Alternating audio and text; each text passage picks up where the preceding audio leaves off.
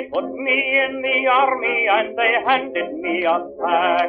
They took away my nice new clothes and dolled me up in sack. They marched me 20 miles a day to fit me for the war. I didn't mind the first 19, but the last one made me poor. Hey everybody, it's the Boy Howdy Podcast coming at you live from Not Bill's Basement. I'm Annie. I'm Bill, and we're recording from my friend slash neighbor slash landlord slash buddy, his massage parlor. Joshin, the guy who owns the house I live in.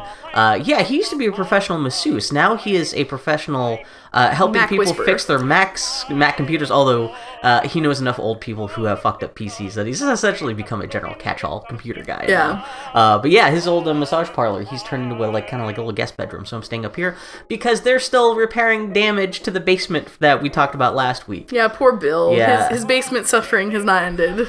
Oh man, well, here's the terrible thing. We were just talking about stupid money and stuff like that. So I'm thinking about getting a PlayStation, the Pro. Yeah.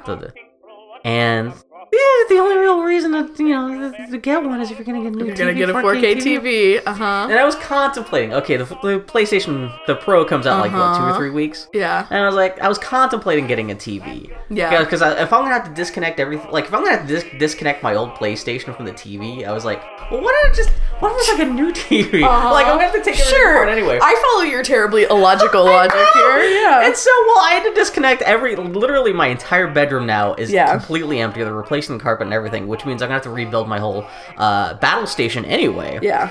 And so I've had such a rough last week or two. I was like, fine, fuck it. I just pulled the trigger on a brand new 4K TV. Did you? 49 inches, which is not big, but that's bigger than the 32-inch 720p TV I've had up until now. So again, if you want a TV if Foley wants a dedicated battle station at your place, I've got a spare TV. I will absolutely ask her about that. So that's coming on Thursday, which is great because hopefully by Thursday I'll be in the middle of putting all my stuff back together. That's the other thing, because I was also thinking about, this is also an opportunity to kind of rejigger all my stuff downstairs. Yeah. And one of my thing was I've always wanted more glass cases to put Lego in. That's the only thing keeping me from buying more Lego, as I have no room to display them in. And part of me is well, if I just didn't put some of my bookcases back and just replace them with IKEA glass cases. There you go. Oh, so I am luring myself into all kinds of stupid shit this week out of Bill, being tired and frustrated with basement stuff. I'll believe it, dude. You need some fantasy, my dude. Yeah, this is the first day in about a week and a half where I have not been trying to manage the damage downstairs and or moving stuff out of that room, so I feel pretty good right now. I don't blame you, my dude. Yeah, I feel pretty good though. Had a good night's sleep last night, and good. I'm supposed to be going to, there's the Retronauts, have you ever heard about Retronauts? You have talked to me about it. They're their preeminent retro gaming podcast with Jeremy Parrish and all those guys. It's the Portland Retro Gaming Festival this weekend in town, and they're hosting, the Retronauts podcast is hosting a party at Quarter World right across the street. Oh yeah, not right across the street, but pretty damn close. It's to 3 houses down from where I live. So I'll hope with any luck, if I don't drop dead before tonight, I'll be going to that. That's pretty awesome, dude. But yeah, I'm having a pretty okay day though. So woof. Now that you're here, Annie, you're here to brighten my day too. I'm transforming your day. How you doing? I'm doing okay. A work deadline is slowly suplexing me. I was just apologizing to Bill, and I think I may have mentioned this in the podcast at my work. I have a big project at work where I basically have to undo the infrastructure of a huge part of my job and rebuild it from scratch. Yeah! Based on no data, but basically you seem to be doing this every 6 months anyway, because you're always under a work crush. Well, my job is cyclical, crunches, but this is a extra cyclical thing that's that means undoing all the other work I do and then rebuilding. So if you were an elf at the North Pole, there's always a crush in December. This is if you're also switching I also have to rebuild by hand all of the assembly line and shipping stations. Santa's decided to get rid of the reindeer and is replacing them with flying robots. Exactly. And you're in charge of making sure the robots are finished being built. Yeah, no. What it is he's had this mail order service that delivers a part every week, and now all the parts are here and I just have to put it together. Oh, so God.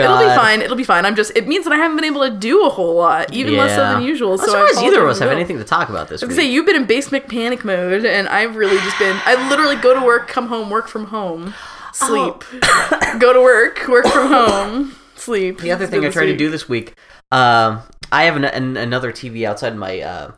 I have a basement bedroom, but then I also have the rest of the basement where I also have another like spare battle station set up with another old TV and stuff.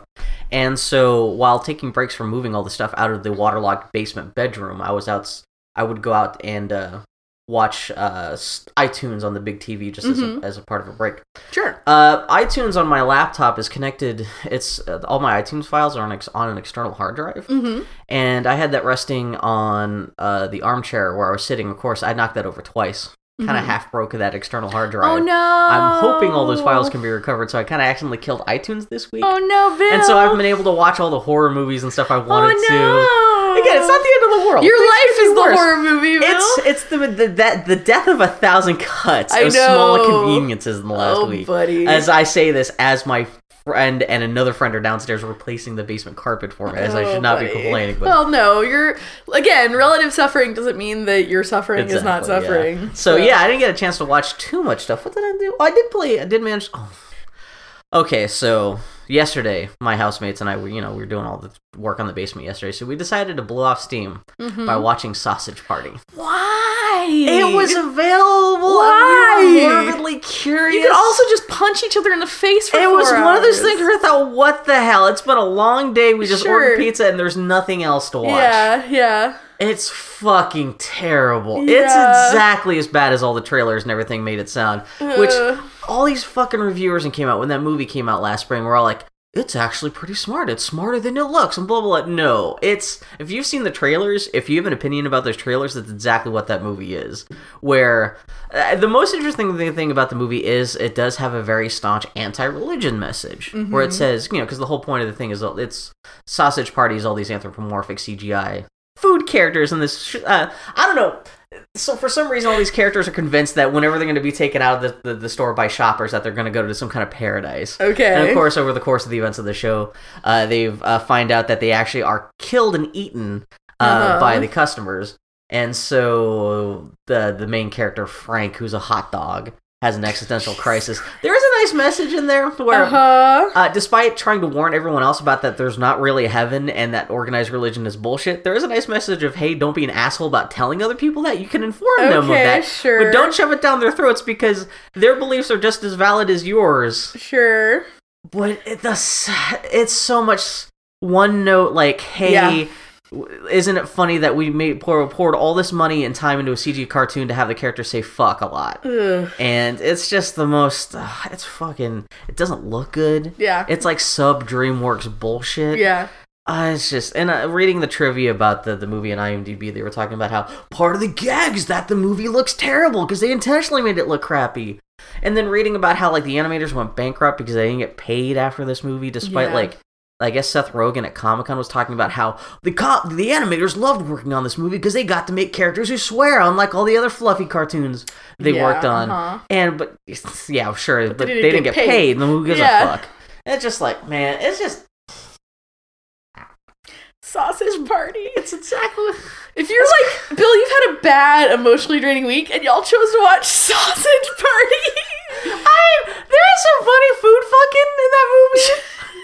All right, okay, hey, anyway, I'm going to change the subject rapidly. But it's just, oh my god. Foley and I want to beat the shit out of whoever was like, no, it's actually a smart film. And it's like, no, it's the kind of movie where one of the big jokes is that someone drives a car and the bumper sticker says Dixar instead of Pixar. Oh, are you kidding me? That's not even a joke. That's just, you're just observing something that happened. I know. It's not even a movie where it feels like it was written by a bunch of dipshit stoners. It feels like it was written by fucking middle schoolers. The kind of people who would go into a magazine and write poopy on it and think, oh, isn't it funny? Or AIDS or something like that. This movie, you know what? This movie feels like it was written by someone who thinks Mr. AIDS, quote unquote, is funny. Yeah. So 10-year-old Bill is what you're telling me. Exactly, but I'm not 10 years old anymore. You ain't. Let's put this way. I don't have to pay any money for that movie. That was true. the right price. I gotcha. Well, Foley and I also last night were like, hey, let's watch a movie. Let's watch a random CGI movie. She was home one day looking at movie trailers, and she randomly saw the trailer for Kingsglaive, which is the Final Fantasy 15 prequel movie. But the boy band, is it those characters? No, it is a prequel, so it doesn't involve those characters. Does it still involve people? But it does involve... Is it like Game of Thrones with people driving around in cars? Yes! It's so weird! It's really weird. It's okay, so here I got Kingsglaive. It sounds like it would be like a big... I'm gonna back up a second here. Yeah. So I've played Final Fantasy 6 through 12. I played a little bit of 13. And 13? Which one was 13? Was that the online multiplayer one? No, that's 14. What was 13? 13 was the shitty run down a hallway. Yeah, the corridor until eventually it becomes an open world. Okay, that's but I didn't right. There were to 3 of those games. Yeah, so I played. Well, yeah, I'm talking about the main numbered games. Yeah, I pretty much played all the single player games. No. Okay. I didn't even play... Wait, did I? I may have. That's the one where you dress... It's the girls, and then their powers are all dress up. Every Final Fantasy is unique and special snowflake, and they've all just formed like a snow cone in my brain. They're like a big lump, yeah. We're just covered with chocobo slurry, and especially if you're just thinking about the later ones, where it's everyone just like in with the belts and the buckles. Well, the thing is that I have some familiarity and context for Final Fantasy, and like I was of the age when like Final Fantasy VII came out when I was a teenager, and everybody was like, "Oh my god, this is so huge." Did you play Final Fantasy VII? I have played 6 through 12. Did you beat Final Fantasy? I did. Wow. Okay. Yeah. Well, to be fair, that was also when I had a Game Shark. It was not Game Genie. At that point, it was Game Shark, which actually fucked me up. I'm sure I've talked about this on the podcast. For a long time, I didn't. And this is for you. I found this randomly in my pocket. Thank you. It's a Lego head. It is from the... Is that a vampire lady? No, it is from the Lego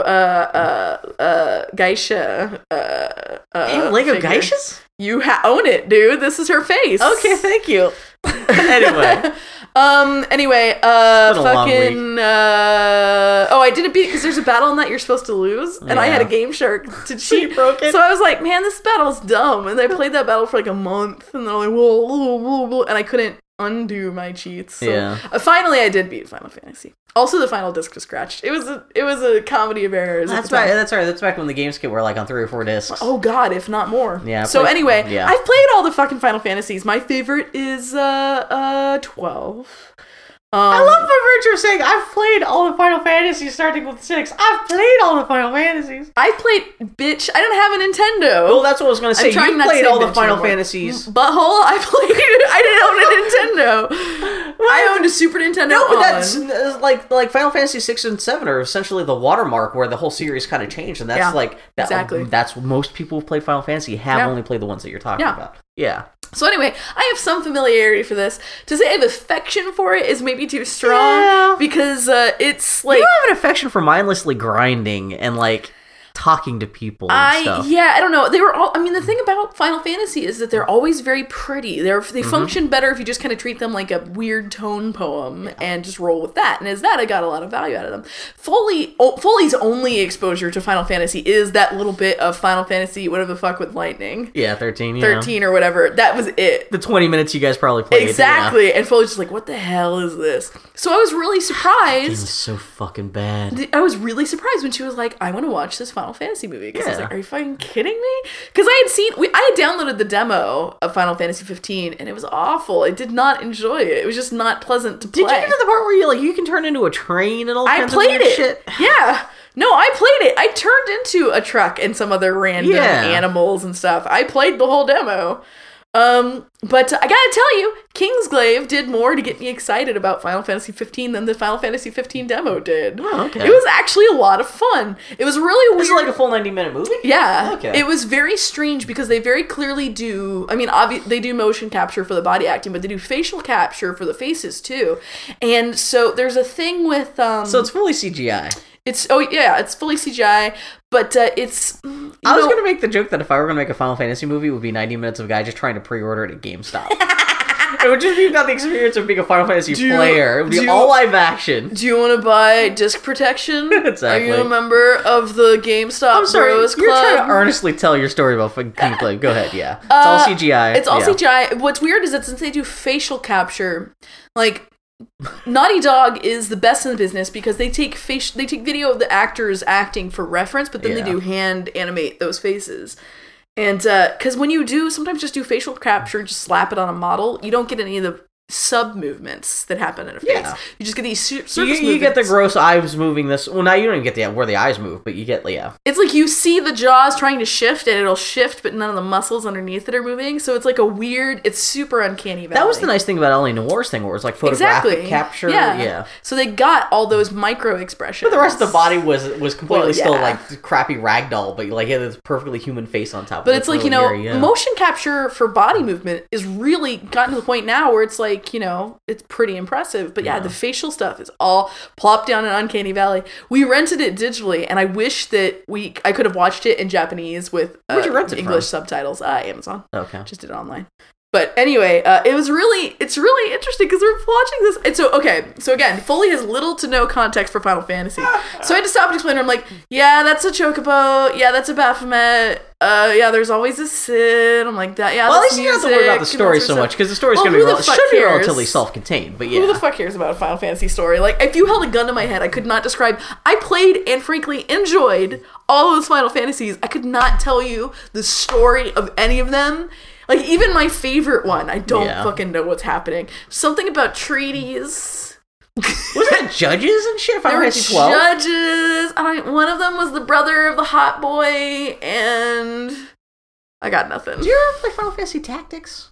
Yeah. That's a crazy story about, like, kids who, like, falling... It's kind of like a Narnia thing about kids falling into another world, and one of them's, like, fucked up, and, like... I like the aesthetic of it, but I just couldn't get into it. Yeah, it's, like, super complicated. Yeah, exactly. That's a tactical fighting game, too in-depth for me. I sucked at it. Too bad. So, Foley, you had a good time with it? Oh, yeah, I enjoyed it. The aesthetic of it is really striking, because it's all this kind of mashed up European kind of, it's your classic kind of mashed up fantasy, but also like kind of like what's the word, like military, like dress clothes, like fucking marching band bullshit, and then with like Michael Jackson style, where it's like fashion but and then it's like mixed with version. Actual medieval stuff, mixed with hyper modern fashion stuff, and like the aesthetic is an interesting mashup.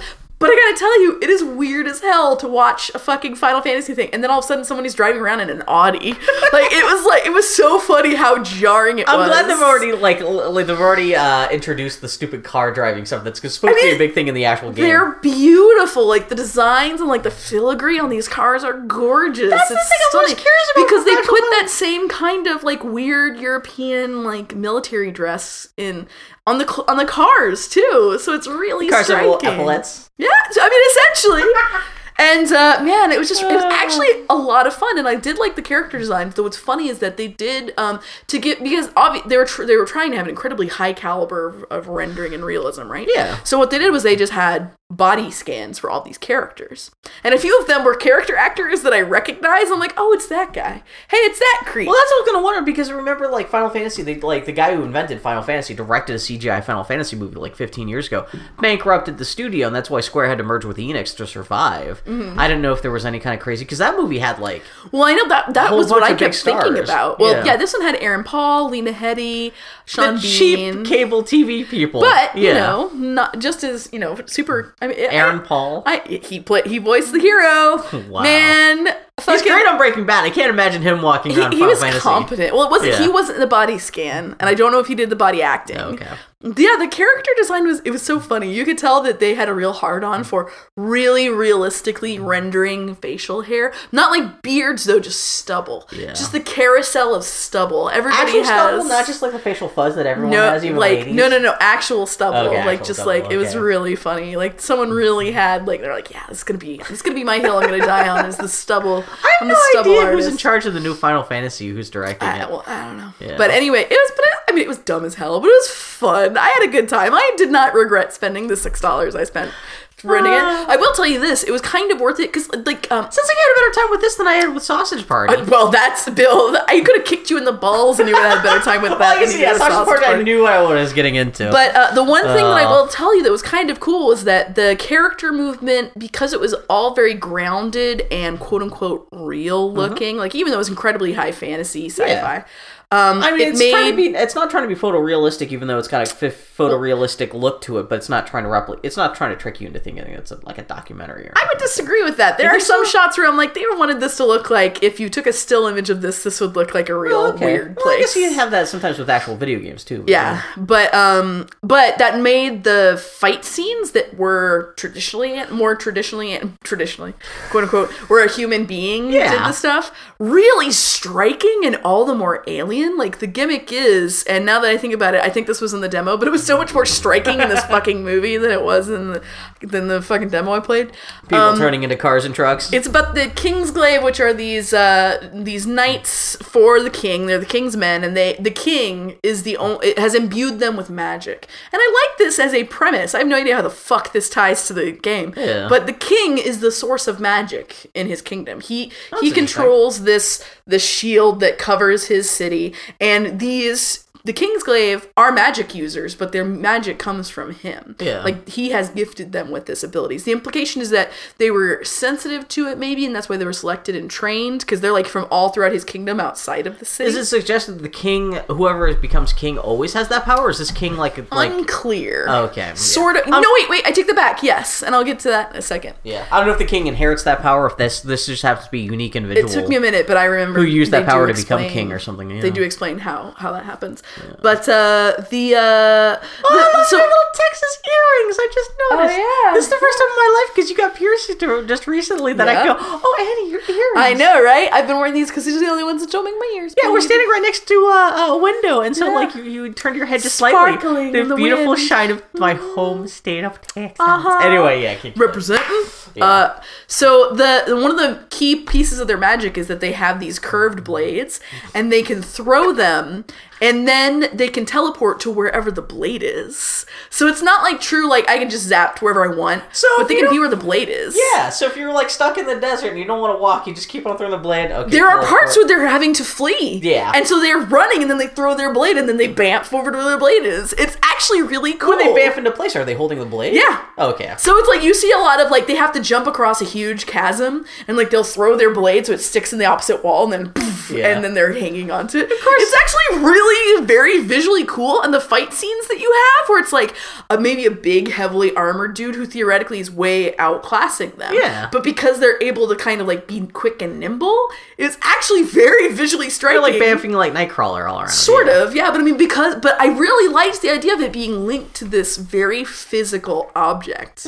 Like that was such a cool gimmick that I was like, at the end of the movie I was like, that was really cool, That's Final Fantasy in a nutshell. All this random explanation just to show off this one cool idea they have.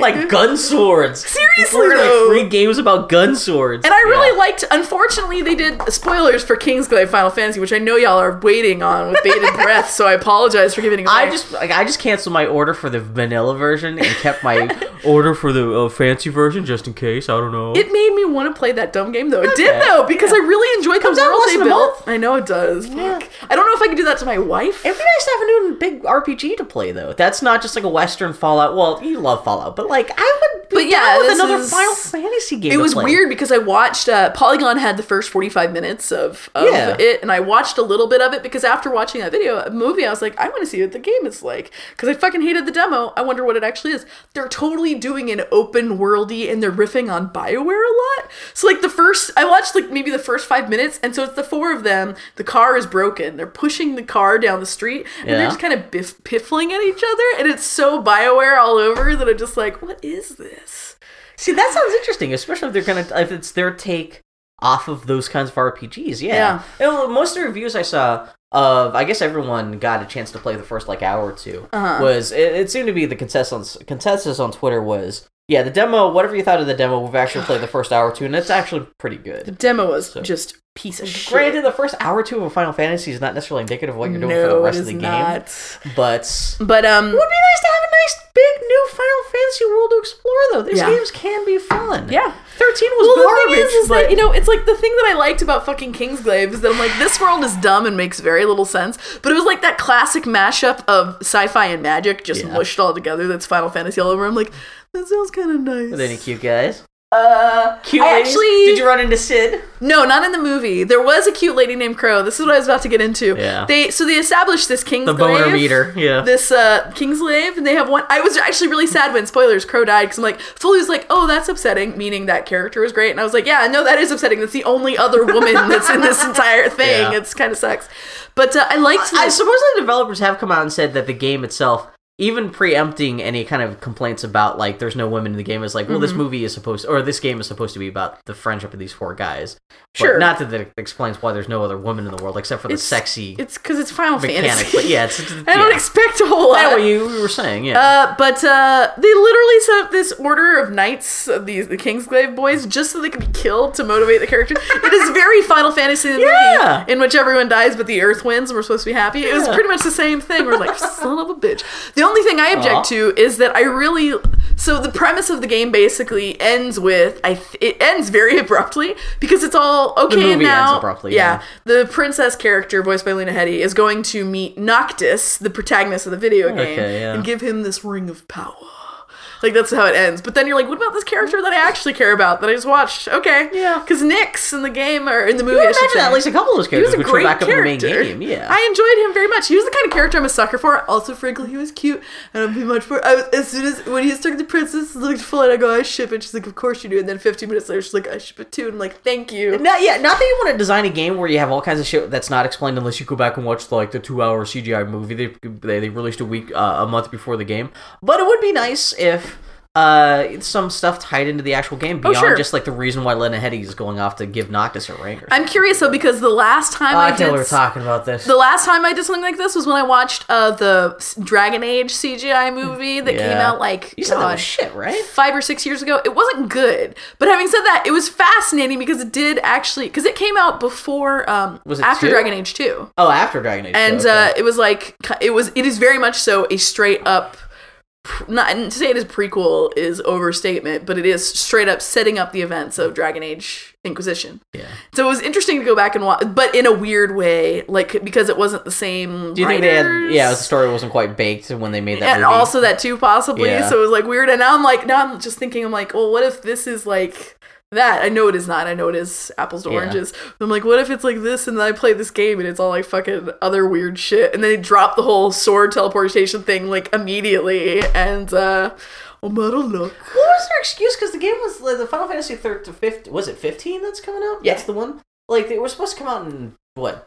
September? I have not followed any of the. They said they came out and said their excuse was they could have released it in September, but it would have required them to put out a giant patch on launch day. And they're like, no, we would rather just finish the game proper, which is kind of great. I mean, who knows if that's the actual truth? But like their explanation for it was kind of nice, where they're like, yeah, we don't have to have a giant patch. We just want this to work straight out of the box. I like that. I mean, there have been a couple of prominent games lately where that's been where they've pushed it out blatantly because they're like, we want it like 2 months more polished, and I feel grateful that we live in the time where that feels like something that they can feel like they can do. But on the consumer end, it can be really inconvenient, though. I'd rather have a fully baked product 2 months later than have it. No, I'm talking about if they push out early and then you have to download. Oh yeah, no, that's what I'm saying. I'm saying I prefer. My brain is moving slowly, and I parsed that backwards. Where you were talking about how good.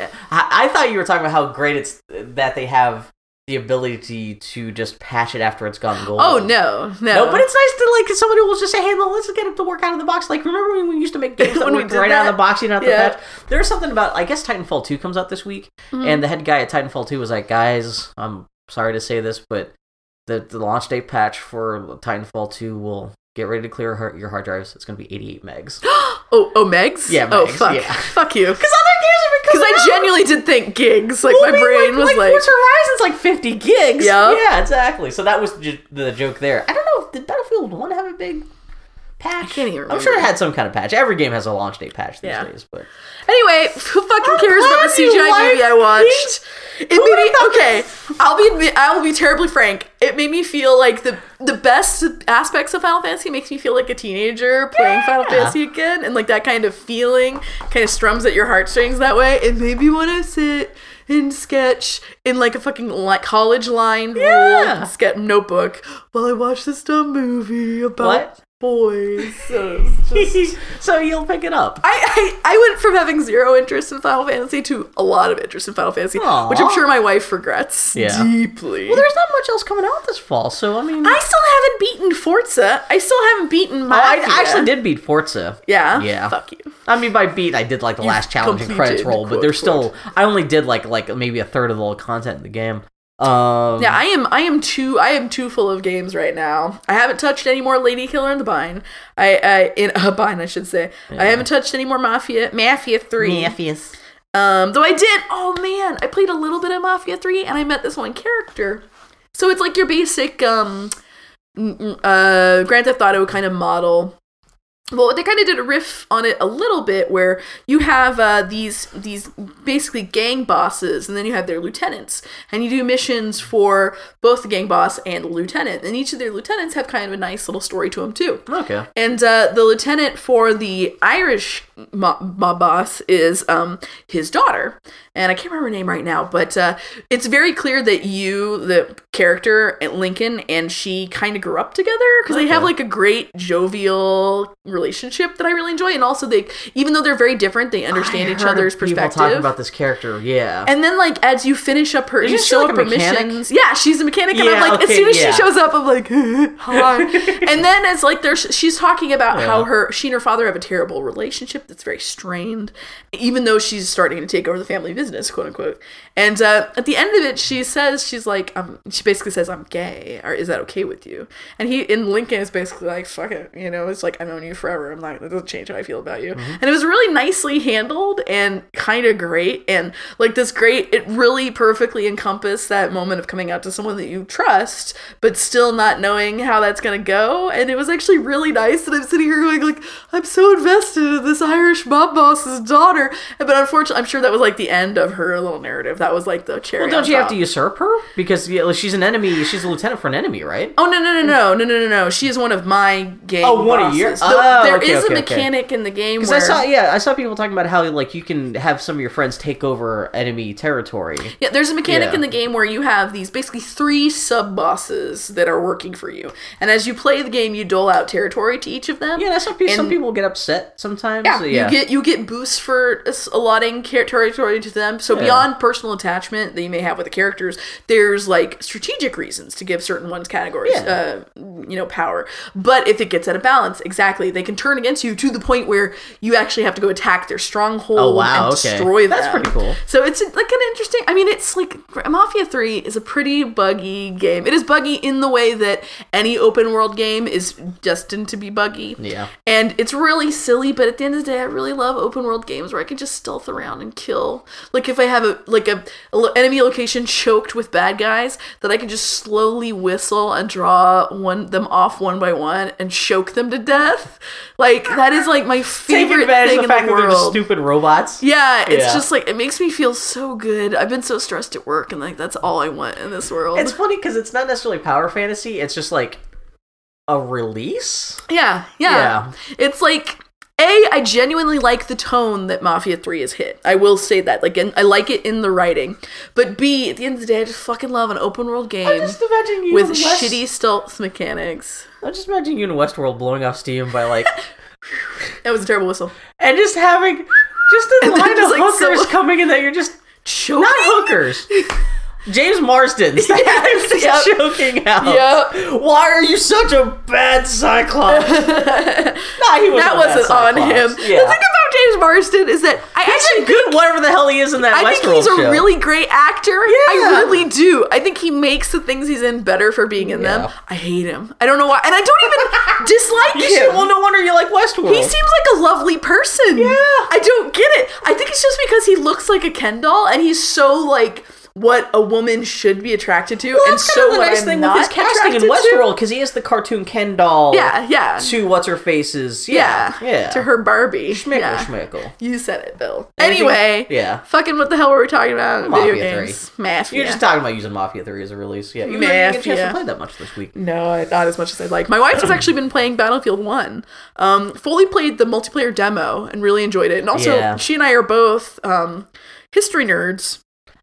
And so, yeah, I was surprised at how much that game is kind of like a chintzy History Channel documentary. It's kind of fascinating. I was curious to see how they're going to hit this tone, because it's hard to have like war games at the end of the day glorify the act of war, glorify killing lots of assholes with overpowered weapons, just mowing fuckers down. That's what a shooter is about. So I'm like, how are they going to make an empathetic game about World War I without making that seem cool? Like rah, go kill, exactly, shoot. because World War I was not cool. Yeah. It was fascinating. Like I'm fascinated by the culture around World War I, all the technological advancements of that time, and that conflict between old world and new world that is so summed up by World War I. I think it is a striking moment in history for that alone, even as it is a deeply upsetting issue. Did you pre-order and get the Jak and Daxter skins for your character? That's exclusive to PlayStation. Xbox, you get to play as Master Chief.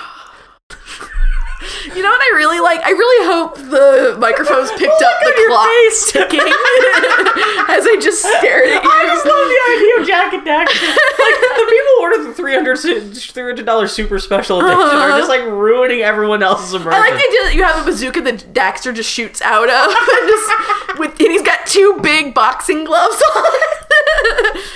Anyway, so the way that's a way they could have broken the game by some kind of weird dumb shit. But the aesthetics in this game are really nice. It's interesting. We've only really played the single player, and the single player is broken up into 5 chunks of missions that are little stories set all over the world. Yeah, I've only played the first one. The first one is really striking. Well, and it doesn't even have to be the first one, because there is the starting mission. There's like a 20-minute tutorial, which that's the thing I heard people talk about before the game came out, where you're just pretty much thrown onto the battlefield without a lot of context. Yeah. And whenever you die, you just teleport into a new character. Yeah. And the interesting thing is that the new character will be doing something else. Yeah. Like, I think the first character you teleport into is like just just a foot soldier. You're just shooting and shooting. And I actually did well. I lasted like for a good like half hour as that character and finally got mowed down.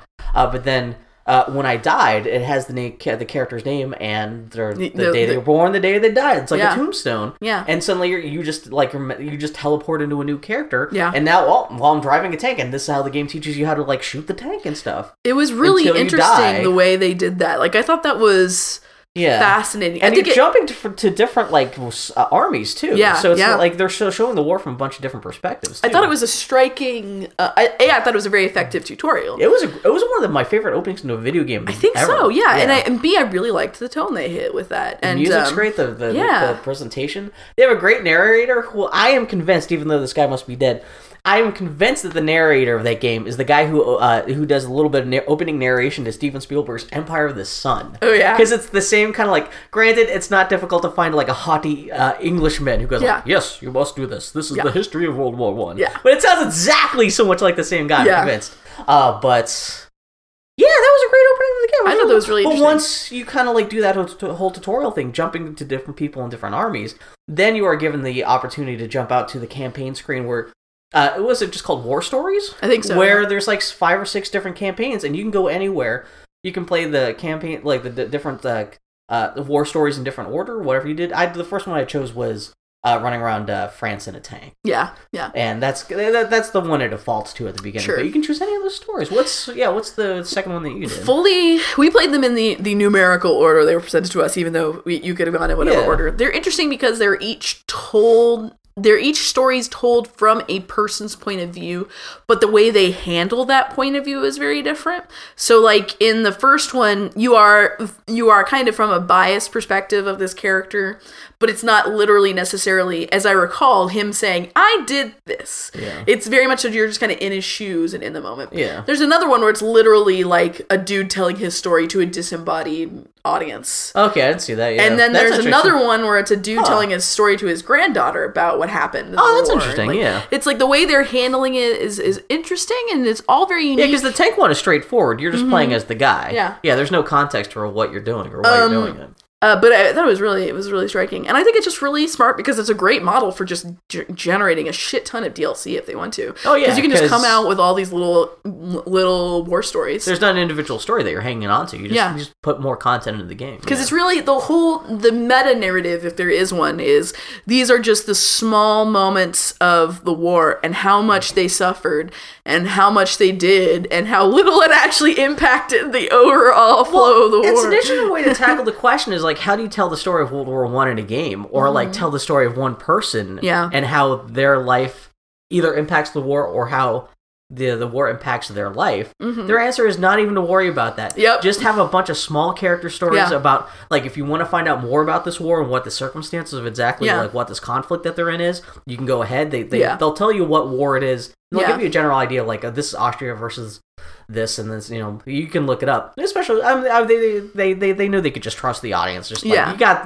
the internet right there. They're basically trying to whet your appetite a little bit, but giving you enough to... Yeah, these little slice of life human stories in the middle of this conflict. Yeah. And that's a really interesting way to tell that story. Yeah. Not even tell the story, but just tell this, just kind of like bring that war to life and like little and none of the characters seem to be based off of real people though. So don't expect like an actual history lesson. You're not playing as it's not characters. that respectful. I think it would be really tricky if they did that. Yeah. So these are just like the unspoken moments and characters of the war and stuff. So, the one thing I kind of... You're not winning the war for anybody or something like fully brought up that I agree with is, and I'm sorry she's not here to be elocucious on it, loquacious, is they're all from the quote-unquote good guys side. Yeah, I was kind of surprised, yeah. And it's really interesting because World War I is one of those... Well, DLC will be. Maybe. The first one is going to be about the Harlem Hellfighters. So it's like, it's... World War I is like such an ambiguous war where people were fighting for goals they didn't really understand. There's no reason to tell it from one side's perspective only beyond just it's easy shorthand to have the Germans be bad. Because it's not like the Nazi Hitler thing where like, might be weird to play as the Nazis. Even though it's Germans, even though technically from our perspective they're the bad guys. Yeah. But in World War I, it's more of a clusterfuck. I wonder if it's just that it's not so black and white. I wonder if it's as simple as they don't want to have you in a situation where you're shooting Americans. Well, like, I mean, seriously, Yeah, that's entirely possible. Like, or like they don't want to shoot the quote unquote good guys, Yeah. Well, if you're selling this game in the United States and in France and Germany. Well, Germany. Actually, the poor Germans are used to this by this point. It's not like this is suddenly going to make them sensitive to the depictions of Germans in media. Yeah. But the game looks good, sounds good, the presentation is really nice. The one thing I find very striking, or jarring, and Foley doesn't, is that in the single player, you have all these lushly rendered cutscenes that are so incredibly realistic, and then you cut from them into the campaign again, and it's like, whoa, all right, that is just a flat texture of some grass that I'm standing on that is just floating in place. I found that a little jarring, but having said that, all that pre-rendered shit is beautiful. I thought the characters in the pre-rendered stuff, at least in the first campaign, though the tank campaign that I played that looked okay. Everyone kind of looks like the same stock person, but just a slightly different clothes. Just a little bit. There's an asshole in that first tank campaign who's this Irish. He looked the same as everybody else. Like, I don't think the characters look. Something about the characters all look kind of like stock. I think you may have face blindness. I don't know, dude. But no, okay. I will listen to your criticism. I think there's a little bit of the cheapness in terms of how the CGI looks, just because they had to tell presumably all these different stories using all these different assets. It's one thing if they were just telling the story of one person, one character model they could use throughout the game, with a whole bunch of other characters who they could also use those character models. The fact that it's essentially it's like 5 or 6 miniature campaigns. Yeah, I can understand why maybe the CGI doesn't look quite as robust as it could if it was all just telling one story. Yeah, but I don't know. I'm not saying it looked bad. Oh no, it was the opposite. You're saying you think it looks like butt. Whereas you think the CGI looked great and the actual game kind of looked a little. I'm more like, the actual game looked better than I thought, and the CGI looked a little worse than that. Yeah, interesting. So, what I mean to say is that it's not to say that the relative quality of the CGI or gameplay are whatever. I'm just saying that I found it dissonant. Well, it's also that's just a basic game thing. Yeah. Exactly, and I mean it's also like the gauzy light that's on the pre-rendered shit versus the actual. You go back into the game. I'm just playing it 30 frames per second. They just didn't really care, because I think in most games they do a pretty good job of trying to balance the look of the pre-rendered stuff to the actual world stuff, so it doesn't like jar your face I think off. part of the thing is with I've only played a couple other dice first-person shooters before. I played the shit out of Battlefield 1942. I think it was the World War II shooter on the Xbox 360, and I played I think a little bit of like Battlefield 3 or something, one of the more recent Battlefields, and especially compared to Call of Duty, which is what I'm more used to. Call of Duty's famous for being 60 frames per second, looking really fast. Battlefield always looked more chuggish because it wasn't 60 frames per second, it was 30 frames per second. Also, the characters just move more sluggishly, and it's also, Battlefield's not about, like, just killing people, it's more about the objectives and stuff, so the whole nature of the gameplay was even slower. But something about this game, the frame rate, this seems way more consistent, just everything looks nicer.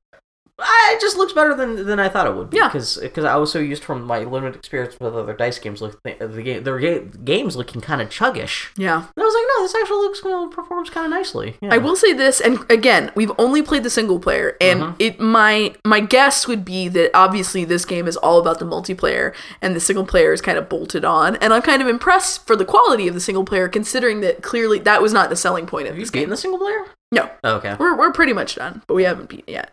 I feel like, speaking of games that need a little more time to cook, I feel like the single player objectives in some cases are just not, like, the level design is just not quite there. Like, they're little things, like Foley was able to, in the tank mission, you can pick up and new tools, right? New things, new guns and weapons in the environment, right? Yeah. Foley was able to drop a tool that she uses to repair the tank. And so the game kept prompting her, press R2 to repair tank. That's bad design. That is bad design. Because you can't beat that. We literally had to restart the level to beat it. And there have been a few other moments like that where we were just able to fundamentally break the level desigin by playing it. Yeah. And it was just like stuff that seems like should have come up in QA, or like just weird things. In that regard, that to me is a lot more surprising than any bugs in Mafia 3. Yeah. Because Mafia 3 is a fucking giant open world game. But the bugs are bugs. It doesn't seem like baked in. Well, and that's like, honestly, like a track, like I steal this car and go to this location after having done that mission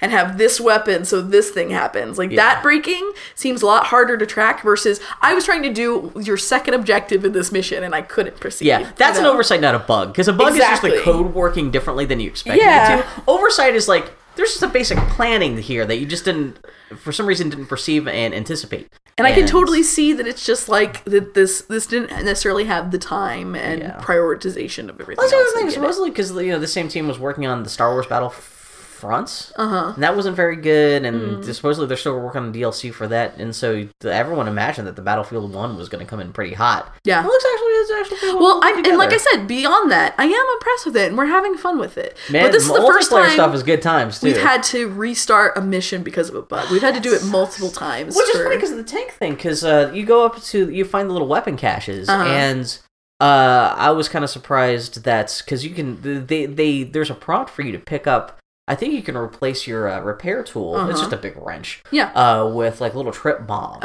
Yep. And it wouldn't let me pick them up, and I was like, "Oh, that makes sense." Yep. Foley was able to. Maybe it was a bug. Foley did it in some weird other order, I guess. Okay. Yeah. But my thing is, why even put those trip bombs in there if you can't use it? Put something else in there that's not going to replace. Yeah, exactly. That's the sort of thing where it's like that seems like an easily solved level design thing. Did she snipe her way through that? Because they gave me a really nice sniper rifle. Foley wants to go back and see if she can only take out everyone in silent sniper. Man, that's my little limited experience with the campaign is that the AIs don't stupid too. Yes, that which is is a little unfortunate because the whole tenor of the game is like, humanity on both sides. Yep. But we're gonna give you the dumbest fucking robots to fight in the campaign. That's the nice thing about multiplayer because at least you're fighting other living people. And stuff. But multiplayer is crazy. So did you? Well, I guess you fully did play the beta, which is multiplayer only. Yeah, Foley played one round of multiplayer and really got frustrated. You could just get dropped and do you know what mode she was fighting? Or I can't even fucking remember. Oh, because that shit gets chaotic in the best possible way. Because in a way that'll make you feel like it's real war, but like it's completely unfair. Yeah. Because people are unlocking better weapons, and it's not like oh man, and like if you don't play for a couple days, the rest of the community can level up enough that like you can fall behind. Well, see, that was the thing. Foley's playing it we were mostly playing the single player, so she jumped in the multiplayer for the first time like 2 days ago. Yeah. And just got her ass handed to her. And the thing that I struggle with Battlefield is that my Overwatch and frankly Dragon Age Inquisition taught me that my attention span for multiplayer match is 15 minutes max. Okay. Max. And if it is more than 15 minutes, I'm out. Yeah. Fucking Battlefield and your 30-minute matches? You think that's Choke bad? me with a spoon. You don't see Operations Mode, which can go on for up to 2 hours. Dear Christ! Operations Mode is essentially the Conquest Mode that was in the beta. Yeah. Where it's multiple rounds of that across multiple maps. And so it's Well, at least it's multiple maps. Yeah, so it's trying to reenact the push and pull of Sure. conflict moving across like a continent or something like that. And yeah, that's crazy. God, It's Bill, 64 I got players, bored all with the you vehicles. saying that sentence. Oh, I've only played it a couple times because it is a time commitment. Yeah. And the best thing is, if you suddenly get really bored, the best thing you do, oh, good, we're losing, so I don't have to play this for another hour and a half.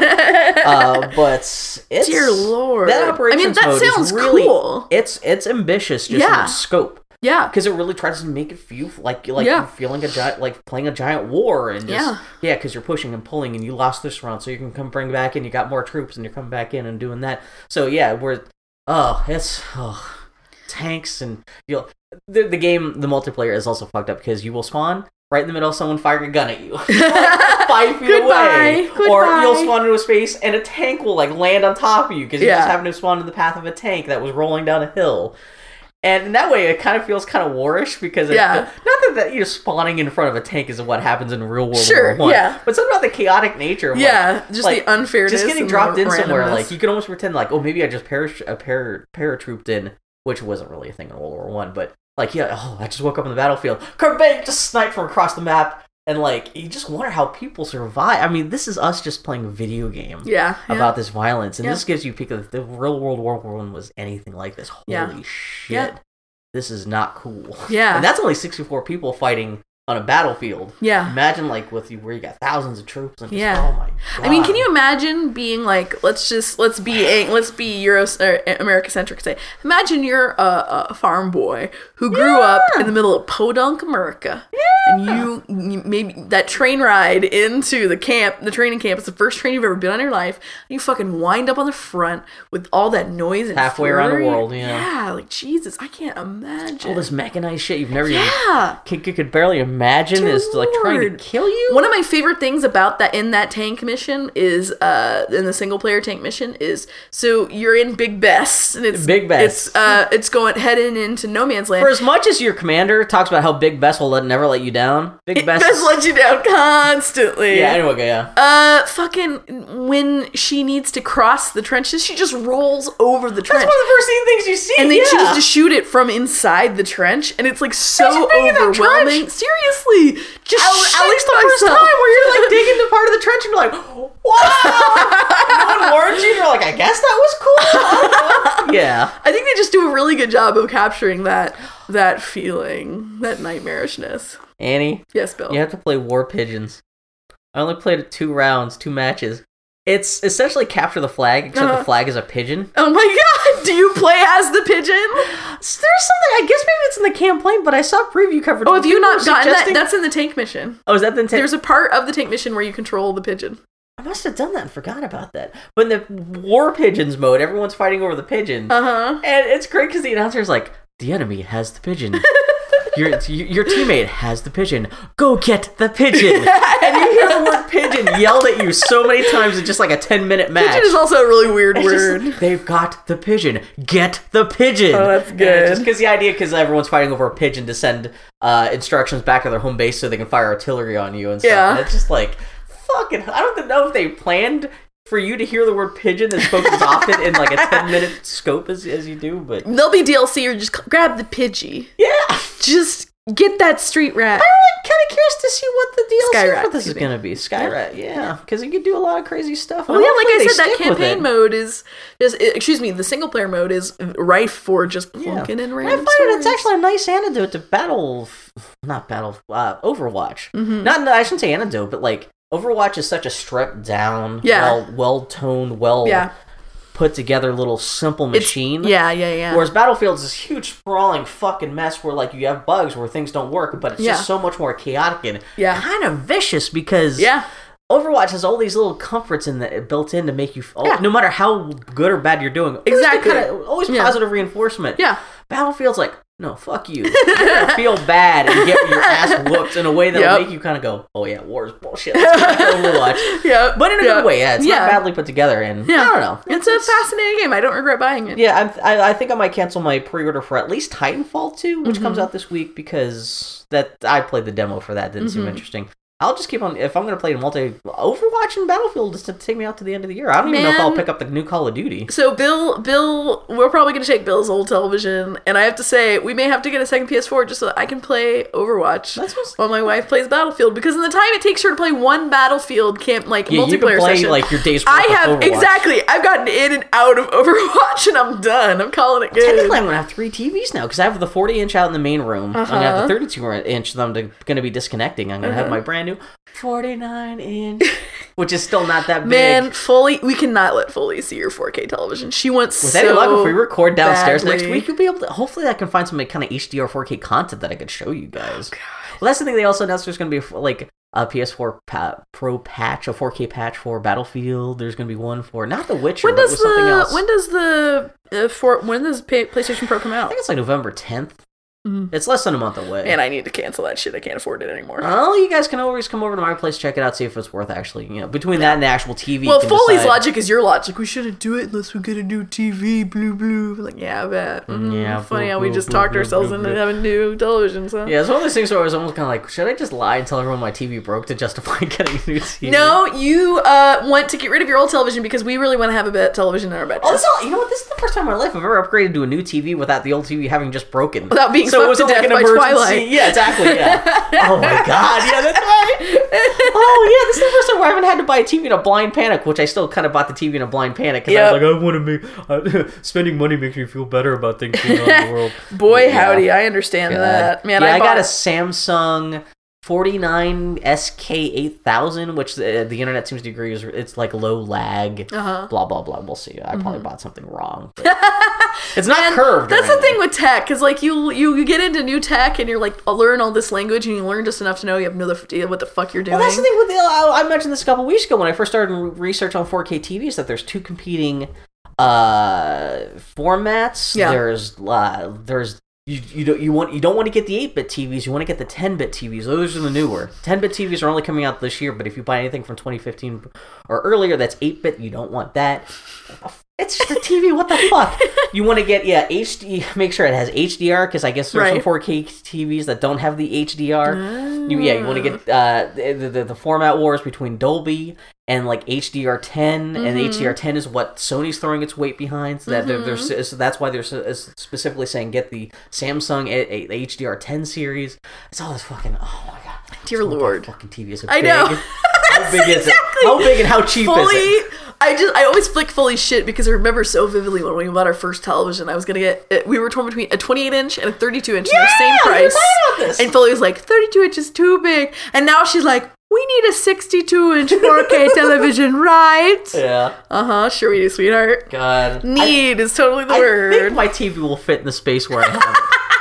I'll have to find out, yeah. Oh my god, you'll find out shortly. Well, if not, I know someone will take it off your hands. So, Westworld, what'd you think? Westworld, okay. Go back to Westworld. James Did we talk about Westworld last week at all? No, we did, because I found someone had photoshopped Westworld with the Red Dead. Oh, that's right. The Red Dead teaser, too. Fucking Red Dead Redemption. What do you think about? Man, speaking of multiplayer, fucking Red Dead Redemption multiplayer was one of the first multiplayers that I really got. Did they say anything about multiplayer, though? Yeah, they did. No, the trailer was implied that was like partially multiplayer. They didn't play. All they showed was a couple of characters. Well, when you look, let me put it this way: when you read the marketing materials that accompany, when you read into that trailer, when you literally read the description below the YouTube video, that 2 sentences, their whole thing is that it's going to be as much of a multiplayer component as it is a single player component. Much like I'm sure Grand Theft Auto 5 was. Well, the Grand Theft Auto Online had the online mode that you can go into, but everyone I know ignored it because the fuck wants to just go online and get run over by fucking 12-year-olds. What I really wanted was to, like, honestly, my ideal Red Dead would be being able to play it with a friend. You know, well, I mean, if it's gonna have that much that makes more sense of why it's like 7 characters and like the logo. That would be your online posse. Mm-hmm. Fuck having women characters. Yeah. They're just gonna get in the way. Exactly, that was really, I mean, you could argue that you don't have too many women in posses back in the day, but it was still kind of a bummer. It was just a bunch of dudes. Yeah, I mean, I love whenever people play the realism card. Because I'm like, really? You're really concerned about realism in Red Dead Redemption? You're going out and hunting flowers for some dude's magic potions. It's so funny how realism only becomes a thing when you're talking about race or women. That's, ain't that interesting? Well, I guess we'll find out more details in the next couple months. But it looked beautiful. They said fall next year, so. It looked fucking gorgeous. It better look gorgeous. I mean, that's half the reason why Red Dead was so good. It was just so goddamn beautiful. Yeah, I mean, in that game... I liked Red Dead, but I don't think it was like... So many people seem to agree it was like at least one of the top 3 games of the last generation. I liked it. I don't think it was that good. I liked it that much. I like even Bonnie, with all I like my James issues Marsden, around it. It was, again, to go back to fucking Final Fantasy. Final Fantasy was best as a mood sort of thing. Yeah. And the mood that I got from Red Dead was fucking perfect. Just that kind of desolate loneliness. It's one of those things though where the world is 8 times bigger in my mind than it is when I go back to play the game. But that fucking isolation and the music and the sound design and everything. So what's the story gonna be? So good. Can't be a sequel because I mean, what's it gonna take place in the 1930s? Red Dead Redemption so firmly closed the book on. That's the disappointing thing. It's called Red Dead Redemption 2 too. That's the other thing, which suggests it's either a sequel or everyone seems to agree it's got to be at least some kind of prequel. I wish they had just gone with the Red Dead R thing, because Red Dead Revolver was the first really game. Disappointed that Redemption. And that would just suggest that this is still tied into the Marston story somehow, whether it's a prequel or sequel. But then what do you do? On the other hand, you could make the argument just... Grand Theft Auto is always just Grand Theft Auto with a new number bolted on Unless it. Red Dead Redemption is just the name of the series from now on, no matter what. Yeah. They had a nice thing going with Red Dead. I know. But they didn't make Red Dead Revolver, to be fair. They just published it. Yeah, that's true, too. So it's like, Yeah, and it is easier just to put a number on it. So like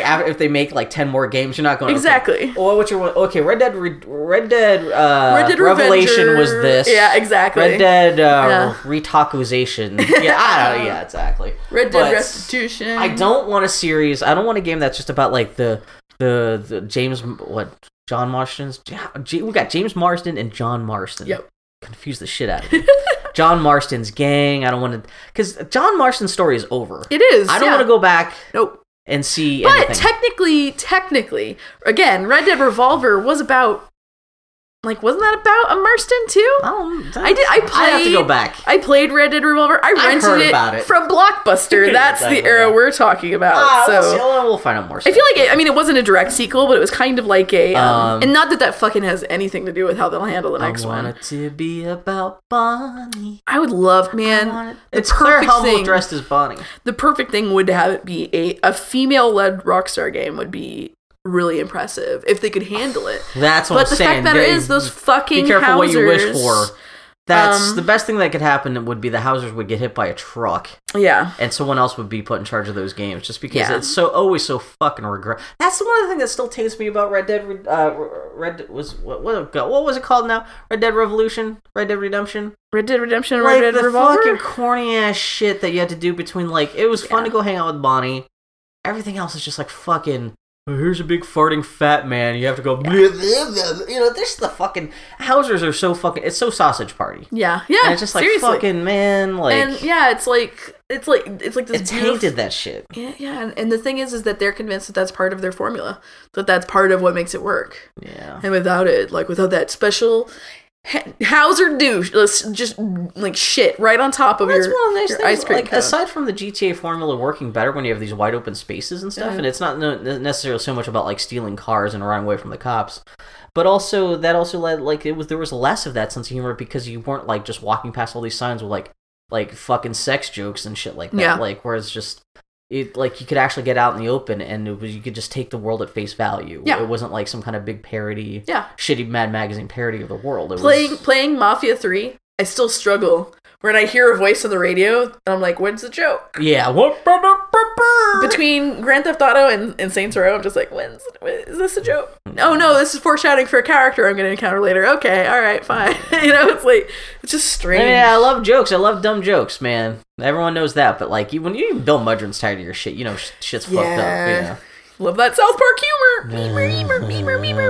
So yeah, what'd you think of the Westworld? We were talking about. Oh yeah, so Anything the else actual happened thing, we this started week? talking about it. Let's see, I'm now up to the most only 3 recent episodes. episode of, there'll be another one this evening. Well, yeah. Oh, that's a good point, yeah.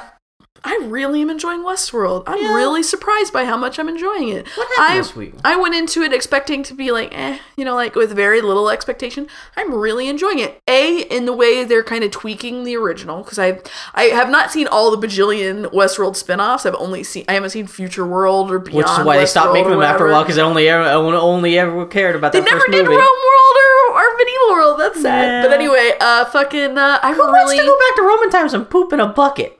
Well, I guess you kind of. It's Bill. It's literally ancient Rome is all about gross gladiatorial combat, eating until you want to barf, and then just getting laid. That's all that is. Westworld. Ideally, they must have modern toilets that the robots don't pay attention to, and like you can also have like sushi ordered to your table at like. Well, that's what I love. At the gambling den. There's that one joke in like one of the first, not jokes, but things in the first couple episodes where like it's a family and their little boy. Yeah. Can you imagine taking a kid to an authentic Wild West town where it's like, I gotta go to the bathroom, honey. Just squat behind a bush. I don't want to use a bush. Yeah, I mean, aside from the fact, probably not too many women want to recreate like an authentic Western experience because, like, we don't have tampons. We have like here's some hay. Yeah, you know what I'm saying? Like, yeah, it's something I don't know. Break that veneer. I don't know if we talked about this last week, and I apologize if I'm repeating myself. Yeah, my favorite motif on Westworld is that you can tell all the guests right away because they're dressed like assholes. Yeah, like they're just not like asshole tourists. The clothes aren't quite right, and they're dressed dumb. Like there was one when we see James Marsden go out on hunt with a bounty hunter who's a lady. Yeah, who's a lady player. You can totally tell she's like, she's not wearing a shirt. She's just wearing a cool vest and cool pants, and it's not extreme. Like honestly, they could have dialed it up because whenever people make their player character, it's always dumb. You want to look cool, or you're making a joke out of it, and they don't quite lean into it as much as they could. But it's just like this great subtle thing where it's like, who's that asshole? Like, you don't have to have any sort of other visual explaining who's a quote real, like who's a host versus a guest. Yeah, it's like who looks like they're at like a novelty like sepia print photo gallery. You know, it's just like a nice. I feel like they already introduced like a lady guest. Which I didn't expect, because you really would think not too many women are really going crazy with the idea, unless you're super cool and like the idea of just going out and being a bounty hunter or something. You think that most women are cool, so they wouldn't want to go to Westworld? I'm just saying, but like, especially with the other parks, there are probably more interesting ideas other than Westworld. Even me, I would go there just to see what the park looks like, to see how they build. Kind of like going to Disneyland, where like even if you're not into Disney stuff, just the sheer scope of what they've built is kind of interesting from an anthropological point of view. Yeah. At the same time, I don't like the West enough to like really want to spend $40,000 a day just to. I would do it in a heartbeat. Yeah, I do. If tomorrow I got a postcard saying Annie, $40,000, you're in, I'd be like, sorry, Foley, put the house on the market. What would you like? What would you like? Would you be like a cow rustler? Foley and I were talking about this. What would be our Westworld persona? That's what I'm saying. Because I'm surprised. I'm Foley sure and I really talked about this last week, and she was like, of course I'd be a vigilante. Like Foley was like, really, she'd go black hat. No, she'd be white hat. She'd be like vigilante. Okay, for justice. Yeah. Like she would totally go and put down bad guys because that's her brain. Like that's totally her. And I'm like, I would be a widow woman with a mysterious past who's come out to the West being chased by some unknown thing from her past. Selassie. She's kind of this sadder but wiser girl, and like something is happening, and like she seems like a certain way, but she actually is a different way, and like very enigmatic. So you'd feel like a lady like in skirts and stuff like that. You wouldn't suddenly be, because presumably you'd like program yourself to be whatever you want to be. She'd be like to the practical, robots. not like beautiful or anything, but just like practical, like. So you want to be Evan Rachel Wood, presumably later on in the series. Yeah. What I really find interesting about spoilers for Westworld. What I like about it is that, in the original movie, it was Yul Brynner was this in the world of the game, in the world of Westworld, he was this black hat bad guy, and he goes bad, and he basically rampages and is beyond control and is actually trying to kill the guests. Yeah. they have that character visually in the form of Ed Harris, but Ed Harris is implied is a user of some sort, and he's trying to find some mystery in the world. And the implication is the robot that's going to go bad is Evan Rachel Wood. Is like this really bad? Like and it's like it's such a great, not quote unquote bad. It's really that she's probably going to gain some degree of sentience, realize what's being done to her, and fucking gets over it. Because what I really like about this, and this is something that can fuck up so easily, so I hate to even say that out loud. That's why I'm trying not to get too invested, because I know what my idea would be for what... Basically, she is... Like, one of the showrunners was talking about how they got a little inspiration from the BioWare games. Because it's like... Or like, actual, like, multiplayer. I saw that quote. My next question was what would your Mass Effect Westworld be? See, but that's a whole other thing. I know, yeah. Yeah, but the whole idea of these characters who will have these relationships unless you interject and become the love interest, and then you just have to kind of do things to attain their love, and then you win, quote unquote, their love. Yeah. And literally the whole point of her character is to be a romance trophy. Like, that is what she's there for. She either has that arc with James Marsden, or she has it with a guest.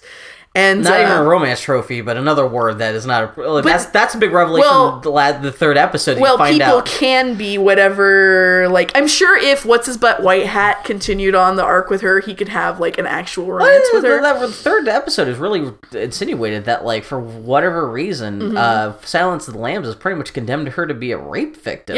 Yeah, but if the character be a romance trophy, if a host character does not intercede, a guest character does not intercede, and it's like, but literally to have this character either be a victim or a trophy, like that is the extent of her possibilities. And the idea of a character who is shoved into that sort of situation, gains sentience, goes fuck you, fuck this, I'm out. Yeah, spoilers. If you've seen any of the trailers for like the season, they show her. She looks like she's fucking.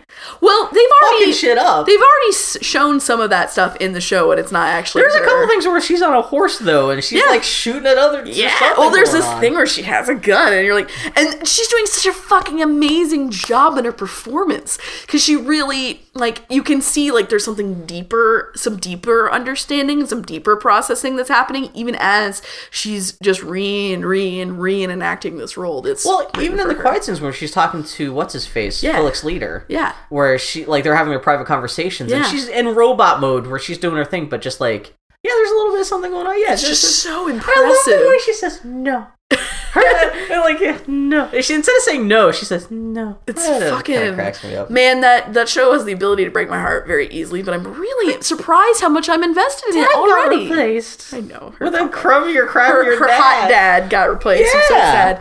But it got me fucking to get an HBO Now subscription. I'm now a paying person. So we got to see. Well, so they keep on talking about.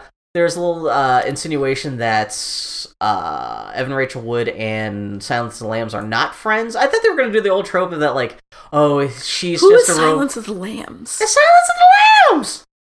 Anthony Hopkins! Oh, okay, sure. Yeah! I kept thinking Clarice isn't in this show. Was that from a trailer where she's like, oh, are we old friends? And he's like, I wouldn't say friends. And you're like, and I thought they were going to do the tired old trope of like, he had a daughter, and so because she's supposed to be the oldest robot in the park, so she's presumably the first robot that he built. Yeah. And like, I thought it was like, oh god, he's going to find out, like, turn out he had a daughter that looked just like her, and he'd like, no, it turns out, like, for some reason, she's his enemy somehow. Yeah. But then you find out in the most recent episode, there was another partner that worked with him in the park, and maybe she was that dude's creation or something. Mysteries. Yeah, and that guy was all into robot sentience and shit like that. What a twist. Yeah. Fucking Westworld. So, there's a gross thing. I'm waiting for it to go off the rails. Oh, there's no way.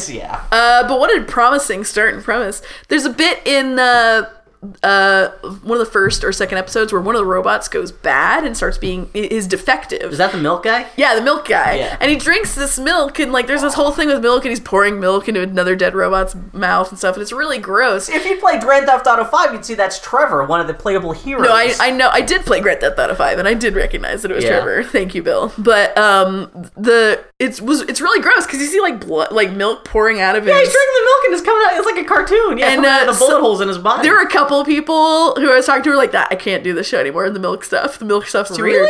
But I was watching it and I was thinking, milk is kind of a weird thing to interact with in general. It's a semeny kind of thing. There's a connotation. Just a bit Sure. Okay. Anyway. What? So, what I was thinking about is, I was watching and I'm like, oh, they're totally evoking something. I'm like, what is it? And I'm like, I'm trying to think. I'm like, what is the media with robots that bleed, quote unquote, opaque white fluid? And then someone had to go, that's like Alien. It's totally like an Aliens riff, Yeah. And I was like, oh yeah. So anyway, basically, I gave Twitter an opportunity this morning for all to say alien, and me for like 5 minutes. It was good. Yeah, Westworld. I'm enjoying it. I'm surprised how much I'm enjoying it. I love the character stuff. The whole meta. I mentioned this last week. The whole meta mystery stuff. Like whatever fucking the Abyss is going after. Fucking Ed Harris. I don't give a shit about unless the maze. And all this Lost type meta. Fucking mystery shit. I just don't care about. I just kind of accept that as part of the costume business. Yeah, even the mystery of who's the other guy. Because I don't even care as much as I do care the aspects of the world building that they're doing in the costuming is so good. Man, I think it was in the very first episode. One of my favorite things in the show so far is the one or two times they show like an older robot.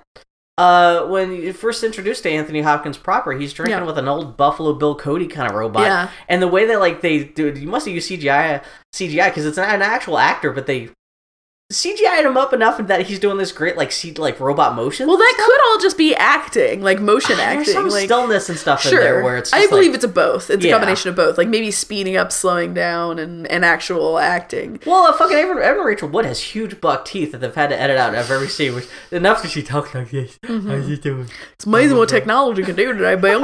Yeah, exactly. But no, fucking I like the detail that his costuming wasn't that great either. Yeah. Like because there's like I said, I kind of wish that there was just like a good analysis of the costuming in this show because the guests dress like assholes. Like the materials aren't quite right and like the patterns aren't quite right. It's more like a character, whereas the characters in the world, their clothes are all worn the right way and the right quality. Like even the guests they're just pulling clothes off the rack. I'm not even talking about like degree of wear. I'm talking about the design, material and like the weight of it, and it's like because when you can only buy one shirt a year. The guy who interrupts the big gunfight in the first episode, the painted black gunfight, he's a fucking kind of dressed like a circus clown practically. But like the details are there and it's interesting. Yeah. But then I like that in the quote unquote real world. Like usually when you do sci-fi, I feel like I am repeating things I said already. I can't fucking remember. That's cool. But like where it's not like synthetic materials or anything. It's like it's all like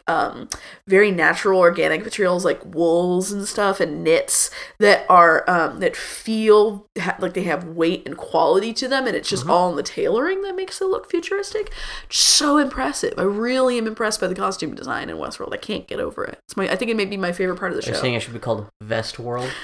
And with that, Bill, do we have anything else to talk about before we end this? What would your Mass Effect Westworld part be like? Just wander around the Citadel. Day in the Citadel.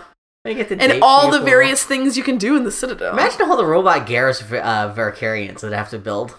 Like you'd have to have just because it wears apart from friction. Yeah. The Good Place. Man, fucking The Good Place. I'm so impressed by it. And then So what this show? I'm disappointed because it no longer says Fremulon at the end. It says there's a Fremulon at the end of the episode title card. But it's no longer Ron Swanson saying Fremulon. Like that's where I was like, what the fuck am I watching this for? Then if I don't have Ron Swanson saying Fremulon at the end of every episode. No, fucking good. The Good Place continues to surprise me. Like I said, it's hard to get into because it's so weirdly high concept, and you just don't fucking see American television. That's that weird high concept. It's only 6 episodes in, and it's already kind of. Well, yeah, and it's split up into chapters, quote unquote. And what I'm really impressed with, like an episode sometimes will end like literally at the moment the last episode. Yeah, and the next episode starts. Like it's really binge watching because it's kind of designed for binge watching generation.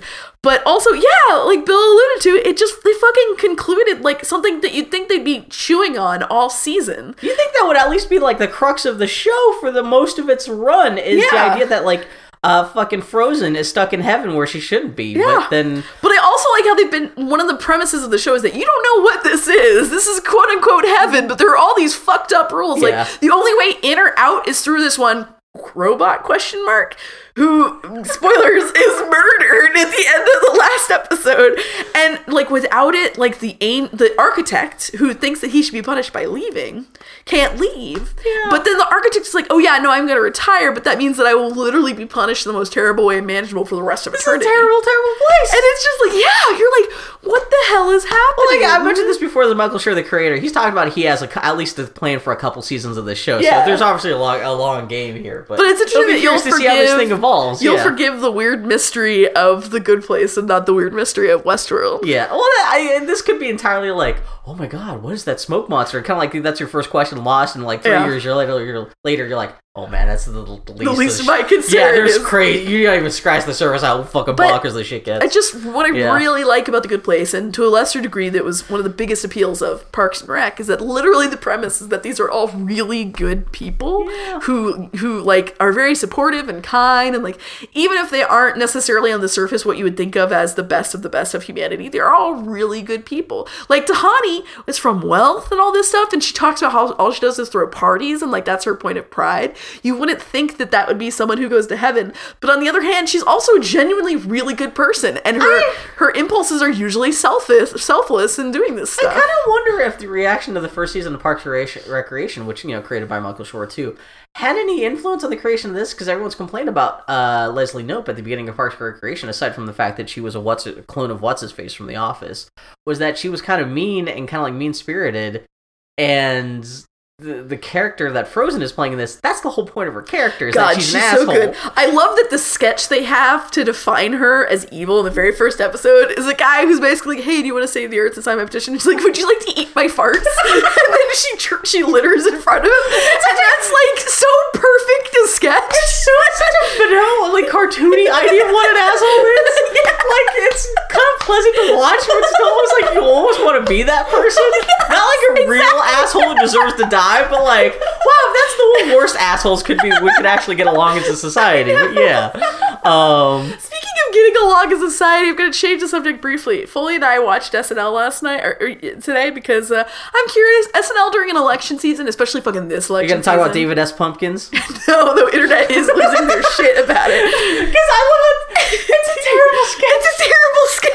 It's not even if I watched it. I was like, I can see from an ironic perspective. Well, okay, here's the thing. I just hopped on Twitter. I'm like, David S. Pumpkins. Why is everybody freaking out about David S. Pumpkins? And then I started watching SNL. I'm like, oh, it's gonna be on. And then when that sketch showed up, I was like, really? Yeah. My favorite sketch from last night when Tom Hanks hosted was actually one that was Black Jeopardy, where randomly it's Leslie Jones and I apologize, I can't remember the name, another one of the African American cast members. And then it's nice that there's multiple, so you can actually lose track. Then it's Tom Hanks as a redneck, like he's in his Trump hat and his shitty mustache and everything, and it's so great because it's literally stuff like where it's like they're like, are you sure you're supposed to be here, and like all this, but it's kind of great because it's about like it's a great way to talk about racism and also the things that kind of bind us even as these very crucial things divide us. It's a really funny sketch.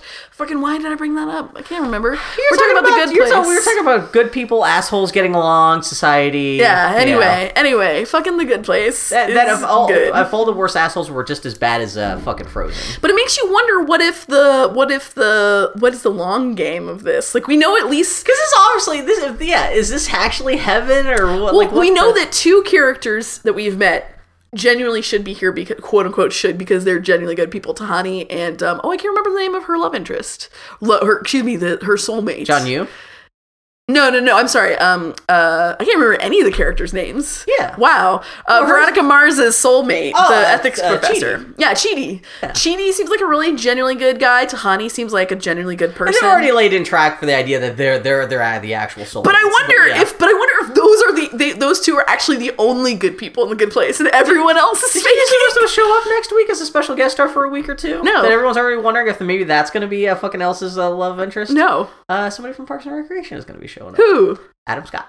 Oh, really? Yeah. Oh, Adam Scott. I really want him to be a ringer from whatever a pie is. Well, hopefully. I would want him to be another accidental asshole, because imagine, I mean, he could be, But anyway, so what Bill and I are skirting around is that, so the premise of the show is that she's a bad person who's in The Good Place. And at the end of the last episode, she fucking confessed that she was the problem, that she's not supposed to be here. Yeah, although they get started off the next episode, it turns out, like, fucking Michael's not paying attention, or, like, he's got his fingers in his ears. Something happened where, like, but But that show surprises me. It really surprises me how much I enjoy it. 6 episodes in, it's been pretty good to keep, but it does feel like a BBC miniseries that there should be the finale of. It's so weird. It's being so weirdly conclusive, and again, it's just so fucking high concept. I hope it's doing well. I haven't paid attention to see if it's doing any good in the ratings, but it's fucking Ted Danson, it's fucking Veronica Mars, and she's doing pretty well. I can't get over how funny Tahani is. Like, she is genuinely one of the funniest characters. And it's got my boner dies down enough, it's no longer deafening. I could actually pay attention to what the words are coming out of her mouth whenever she's on screen. It's just like her performance, her delivery is just so good. God, she's so funny. And it's just such a good balance of characters. That cast can really expand, too, because you could just keep on coming up with other random assholes who are living in that community. Yeah. Or, like, whenever they show the bad place, or, oh, God, It's so high concept, though, because it's hard for me to, like, endorse, because it's so weird. I feel like you have to explain so much to someone, like, no, just trust me. If you can just accept that it's in heaven, question mark? I guess so, yeah. If you just roll with it, it's good. But that's so weird. I can't get over how weird a concept that is. 7 episodes later, I'm still like, what? This is so weird. God damn. The fucking good place. Is that it? I think that's it for me. Everybody, we're going to take a little break. Oh, wait, no, fuck. Real quick. Cowboy Bebop? Yeah, so after we watched Kingsglaive, and I really liked the fight scenes, and it made me want to watch some more anime bullshit, so I fired up the first 2 episodes of Cowboy Bebop. Have you never seen that before? Yes, I have seen Cowboy Bebop, but I don't think I've seen it since high school. Yeah. Like, maybe college. If you want to. Well, I've got it in high definition on streaming, so I'm fine. But yeah, fine. Bill, here's my bold statement. Are you ready for this? Cowboy Bebop, good. Not too bad. But what I realized is that Foley has only seen the movie. She's actually never seen the show. I've never seen the movie. Yeah. Well, I think the movie takes place right before the finale of the show. I can't remember how I all think. Because spoilers... I can't fucking remember. Episode. Yeah, but I forgot how good that show is. What happens what are the first 2 episodes? The very first episode is you just see a typical attempt by Spike and Jet to get a bounty. The second episode... Oh, is that one with the red eye mist stuff with the pregnant lady? Yeah. Yeah, that's... With that striking visual of where she's shot and, like, it turns out she's not actually pregnant. It turns out those are the vials. Just that first episode alone, if you just watch... That's Cowboy Bebop in a nutshell. That's kind of, like, one of the most perfect self-contained, like, stories ever. Like, it hits it all. Like, just the characters are right. There's a great feel is Bruce right. Lee fight scene Visuals in the middle. Are right. There's all kinds of stuff. Yeah. Like, it just hits the tone perfectly. Mixes like, the science fiction and the western and this weird spy shit and the weird, like... It's really good. It's very distinctively itself. It's fascinating, though, to watch it now and think of how all the influence it had. Like, see all the influence it had as much as anything else.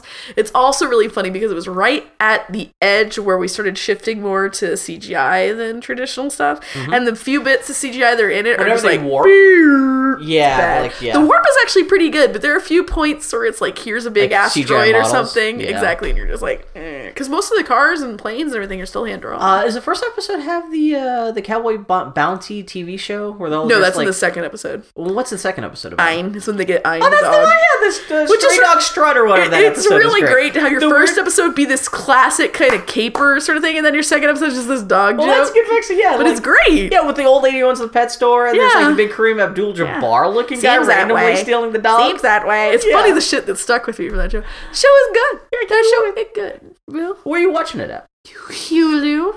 Hulu. Yeah, it's all on Hulu. Okay. It's all at Hulu, so I'm just getting that shit. Do you guys have any special Halloween plans? I've been invited to 2 parties this year, so probably gonna do parties. Oh, I didn't think about Halloween, because I was thinking about having people over on Saturday night.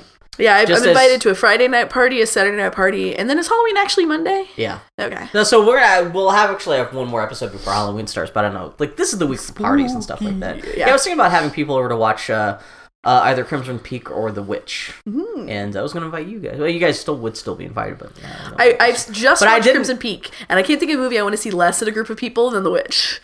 Yeah, that's the thing. I want to invite the right kind of people. Well, even then, I want to watch that movie with nothing but candles lit in the living room and all the lights off. Yeah, I have Witch. Which is good times. And also, it's on Amazon now. I got the Blu-ray too, if you want to borrow it. It's on Amazon Prime now, so it's kind of moot.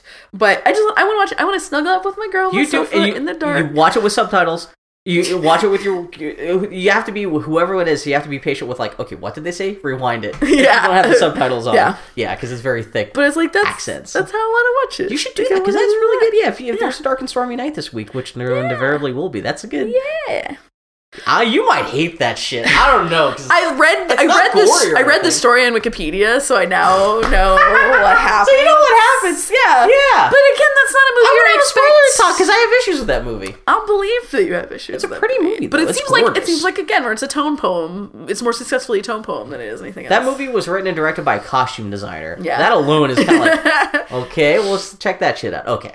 So. But yeah, I'm curious to give that a try. And Foley is making fun of me though, because I was trying to figure out what I was going to be for Halloween, and I was going to be a satyr, but then the more I thought about it, I'm like, I don't want to have to spend all day explaining what a satyr is to everyone. Don't you need the horns and the tail, and that's all you really need? I mean, sort of. I was going to do like some facial makeup stuff, and like I was going to do some other stuff. I was thinking about doing hooves, and maybe even doing like furry legs sort of thing. Like, how would you get jeans with like... I would probably do like what I did with my Chewbacca costume a billion years ago and just make like leggings out of fur or something, and then do fake cloven hooves. And then you get stuck with that wish where someone turns everyone into their Halloween costume. Ooh. Like Buffy. But I decided instead that I'm going to be a cowgirl, but I'm going to be a cowgirl. So I got horns, and I got I actually, after we record this, I'm probably going to go. I'm going to go get like a ring for my nose, and I got like all. Are you gonna dress up for both parties?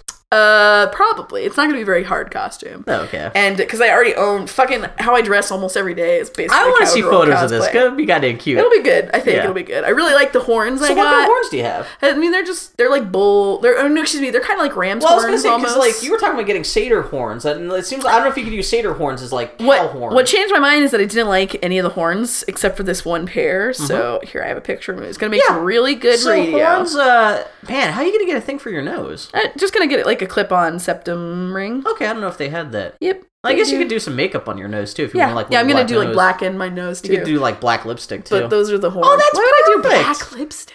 I don't know. Just kind of like do the whole. How many cows have you met with black lips? Don't they have like black face muzzle stuff? It depends on the breed. You can give yourself a little bit of a great chin. That like. Well, I was trying to figure out. I think I may do white around my nose to kind of actually, you know what? Actually, if you do. Black on the nose, black lipstick, and white around the thing. That'll kind of create kind of like an animal. Yeah, I don't know. That's all you really kind of need to do. Maybe just like one lever. And you wouldn't even need. Are you gonna do like a tail or anything like that? No, fuck no. Okay. Well, yeah, the rest of you pretty much have cowgirl for your actual outfit, right? Because you got the boots and the pearl buttons and. Foley made fun of me, and she's like, "This sounds too much like Cowboys Who Makes a cosplay for me to be comfortable with." I'm like, "Shut up, Foley." I guess there's no udder, huh?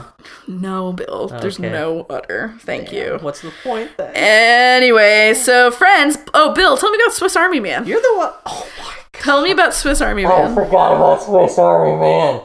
There's nothing to say about Swiss Army Man. Isn't that the movie about where Daniel Radcliffe is a dead body and Paul Dano is his friend? I don't know if people will like the movie. Is that movie? If you're a lady, you may not like the movie too much because it's so much about dude friendship. Yeah. And it's very dude friendship. Yeah. It gets very, like, it smells like balls. Uh-huh. But, like, that movie was not the kind of movie. It simultaneously is the movie I thought it was going to be because have you seen the trailer or anything like that? Yeah, it's Paul Dano. He's stranded on a desert island. Dead body washes up. It's Daniel Radcliffe. And he starts talking to Daniel Radcliffe. Daniel Radcliffe starts talking back.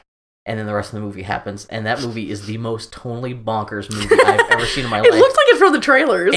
The soundtrack is crazy. It's just, I have no idea. I need to see it again just to be like. And I watched it with Joshin and Bahar, and we had a good time while watching it. And at the end, it was kind of go see it. I even talked about it too much. So it's just.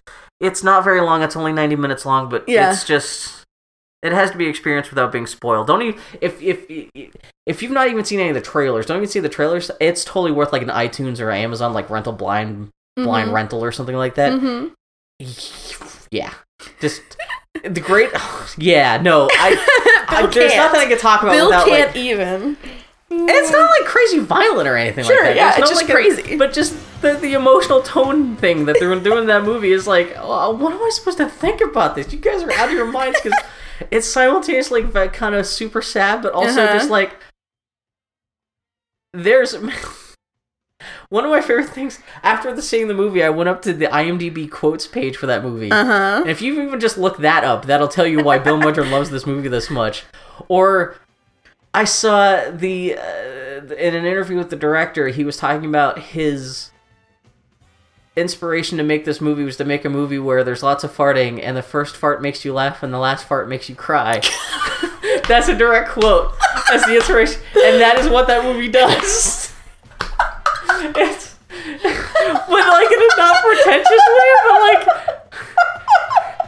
I'm coming here talking about Sausage Party's bullshit, but Swiss Army Man's something. It's. I wish I could have seen that in a packed theater just to have everyone go, what the hell is wrong? But yeah. But Swiss Army Man, thumbs up. And it kind of, thumbs up with a big question mark over it. So like, I guess. Good? It's definitely an experience. You won't regret the money. So at least you can just talk to other people about it. But yeah. Oh boy. Swiss Army Man. All right, friends. With that, we're going to take a little break, and we'll be back for the Geek Week in review.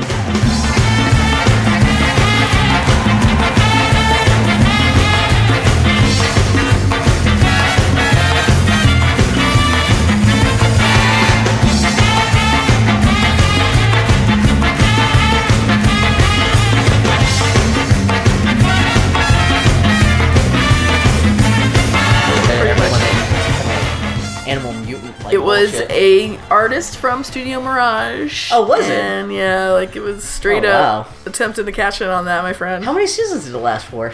2. Was there a lady character? Yeah, there were a couple ladies. Oh. There was the pretty cow, and then there was the tomboy cow. Oh, yeah? And I think those were the extent of the female characters. Their characters' names? No, that's not true. There was like a lady who was like a wife or a widow woman or something, and she was the neutral cow. So you had the full range of femininity. Right, Dead Redemption 2 comes on PC and has a Cowboy Mumesa mod. The mom, the sister, and the slut. You had all the range of humanity summed up. Wow, okay. Yeah. Wait, were the boys cows? Yeah, everybody was cows. They were literally all cows. Except for the indigenous gentleman was a buffalo. And there was a villain who was a... Wouldn't he just be a slaughterhouse owner?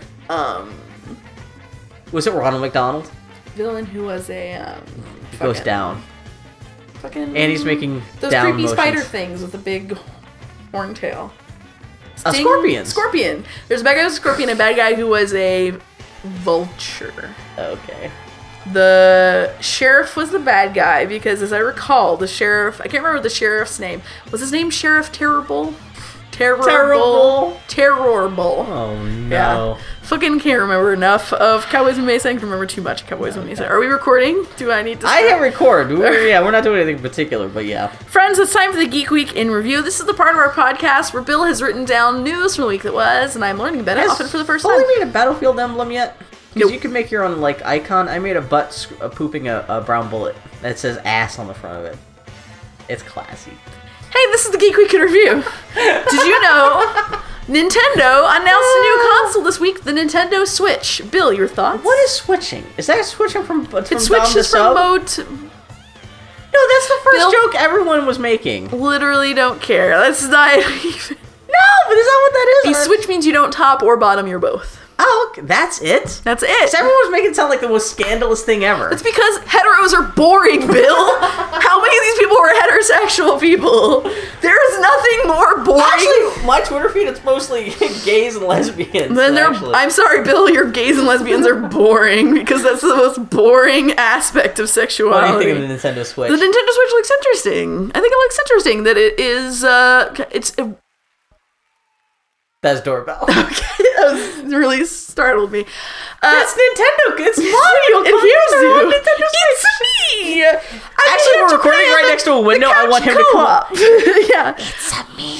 I will say this as someone who my wife at home and we like to play video games together. I like Nintendo would hopefully this would be the kind of thing that would at least vaguely intrigue you. Well, I like the idea of it being focused on kind of couch co-op, but mobile couch co-op, like playing with having a mobile multiplayer in some games, game. But it seems like some of them you might have to have multiple switches. Yeah, but it's obvious that it's like but even like in the NBA game, they're implying that those two people were playing on one team and the other two people were playing in another game. Yeah, exactly. You know, it's like everyone takes you split the controller in half and it just, you can like play the with one Mario screen. Kart, they were showing it on one screen. I guess the house of controllers must have shoulder buttons because it can't just be like a thumbstick and the 4 face buttons. God, that's the one thing about it. The controllers could not look less appealing to me. Super tiny. They look like I've got tiny baby hands, so I'm down with that. Yeah, but like what is the tiny D-pad? Like the tiny that weird looks like- baby D-pad. That's up I'm at the sure top. it's, That's obviously like a start to select. I'm sure it's not an actual D-pad, but I'm like, that is such a weird. That's the weird thing, like the visual actual on the thing. main front of the controllers. Well, there's also multiple controllers because they also showed that there's like a Nintendo Sure. Switch Pro controller, which Yeah. just looks like the Wii U Pro controller. Yeah. And that's got a D-pad. Yeah. And people have already gone crazy with mock-ups about how because the controllers are detachable, very small, and probably pretty cheap to build. You could probably have custom controllers come with certain games. Sure. So if you true. want like a fishing game, you could have it so it comes with its own custom. Well, not even a whole controller, but just the half of the controller where it could have like a built-in, fishing reel, or like Cooking Mom. It could be like some kind of weird frying pan or some kind of. You could do all kinds of shit. But yeah, it's just kind of weird. Like have it be a screen that you can wander around with. Yeah, kind of like a mini iPad, but a little bit smaller than that. Yeah. Or like a super large phone. Yeah. That two controllers connect onto the side. That it comes with a dock with it. Some people are already calling the toaster. Because you just Nice. slap Yeah. the essentially the phone component into the dock, and then that just transmits what's on the phone to the TV, and now it becomes an actual home console. Mm-hmm. And I guess some people point out the Zelda game looks a little bit better on this hardware than it does look on the Wii U. So at least this is going to be at least Wii U quality graphics, which Wii U is HD. It looks good. It's gonna look shitty on my new 4K television, unfortunately. I have to write Nintendo a letter about that. So that's my thing. I'm like, where is the is it streaming from the toaster? Everyone assumed that the guts of the system would be in the console. Yeah. And that the controller would be something that, like, maybe at the most would play, like, maybe smartphone versions of games. Yeah. Or something that kind of feeds, but you wouldn't play the main console game Yeah. until you have it redocked. No, if this works the way it should, where you're playing the same game no matter what, whether or not... I mean, they made a point of showing someone playing it on an airplane. Exactly, Which yeah. would imply no connectivity. The guts are... The dock really is just a plastic dock. It's just an HDMI connector to your TV. And that's it. A charging station. This is going to be guts. a profound understatement, and it's going to sound dumb, but I wonder if it's like somehow there is some mechanics there that that improve everything. Some people were saying, well, that would be kind of a shame if it doesn't improve. Like, even if it's better frame rates, higher resolution, or something like that. Because you would imagine that like the resolution for the main screen would be bigger. I don't know how big. Well, I guess it's an 1080p television. I don't know how the resolution of that compares to a phone. I don't know what phone resolutions are. Hopefully, this is a decently sized resolution. There are on 4K the phones. My phone can capture 4K video. Really? Fucking shitty 4K video, but I can do it. But it looks... The idea is interesting. We'll see what games come out. Nintendo is already doing the thing where they're like, yeah, look at all these third-party developers that will develop one game before they decide that's not worth it, and they just go back to the PlayStation and an Xbox. But I think it's weird and bold, but I don't know if it's weird or bold enough. Because they really... Like, the thing about the Wii that made it so amazing was that it crossed over from just gamers. Yeah. And this won't. I don't think it will. Well, I don't think anything could recapture the success of the Wii, because that was such a flash in the pan kind of thing. Totally, 100%. But I would hopefully... You would think they would use, like, their virtual console to leverage that, so, like... Ideally, I mean, that would be a huge thing. If they could market this thing, like, even aside from new Nintendo games, if they could say, this is a portable device that you could play every Nintendo game ever made on this thing. I mean, that's the smartest That way to would do be it. a huge seller to a lot of people who are casual gamers who only, like... I mean, I like that because I'm a hardcore Nintendo fan and stuff like that, but, like, in terms of just, like, recapturing a lost market, like... But I don't know if they're doing that with Virtual Console, now that they're selling Virtual Console games on, like, the Nintendo Classic. Like, I don't know if there's going to be any Virtual Console on this thing. It could just be... I don't know. And they're talking about how they've insinuated that some, like, smartphone stuff, like the new Mario game, may appear on this thing too. So it may also be smartphone experiences and the big console games. I wonder if it'll be something like, this is a really dated comparison, but in the way the Dreamcast had, like, that little portable aspect of it, where it's like a shitty little portable game, but it did impact your game. Yeah, the VMU. It'd be cool if it were tied somehow, you know, like, that just, like, the shit you do on your mobile game impacts. That's what some people were suspecting, like when it was thought that, all the guts would be in the console. I'm still waiting for someone to do that well. Man, you could make such a great Animal Crossing game with this, where you're actually taking it over to other people's houses and playing together. God knows. But that's the thing. Nintendo needs to step up their game design thing. It can't just be like the same Animal Crossing again, except it's slightly higher HD and until this. Like, I mean, at least have to start switching shit up a little bit, game design wise. Yeah. They showed a little bit of a new Mario. I Mario's was in gonna say Mexico. that new Mario doesn't look bad. People are excited because he does the triple jump, and there hasn't been a triple jump since Mario 64. I swear to God, I was looking at that going, boy, they made a big point of showing off that triple jump. I bet you somewhere is jizzing very hard about that. And I guess another piece of footage where he's being chased by a Bullet Bill, you can see like invisible crystal castle, invisible mountains in the distance. I guess there's, I didn't even notice this is what it was. The dude's playing Skyrim on an airplane. And Bethesda's was already that come Skyrim? Out. That's Skyrim. Oh, Bethesda's already come out and said, yeah, that's console Skyrim. I don't think they've come out and said like if it's like the new version that's coming out like in 2 weeks. No, it's this week actually. Yeah, it comes out real soon. Oh, I didn't know that was console. I think I have a pre-order for that. That might be shipping today actually. Whoops. Uh-oh. I can't. I'm not allowed. I already got enough stuff to play. Yeah, oh shit, I might have to cancel that pre-order. That's the thing. Me buying a new TV means I can't buy so many I was about games, to say, Bill, you better calm down, my son. But yeah, so then Nintendo Switch. Thank God. This is the other thing. I was like, oh man. Thankfully, the Wii era is officially gone and done. Yeah. At least from a branding perspective, that was so fucking terrible. Yeah. The Switch sounds pretty cool. I'll be curious to see how much this costs because it sounds like the console is really just a really powerful phone. Yeah.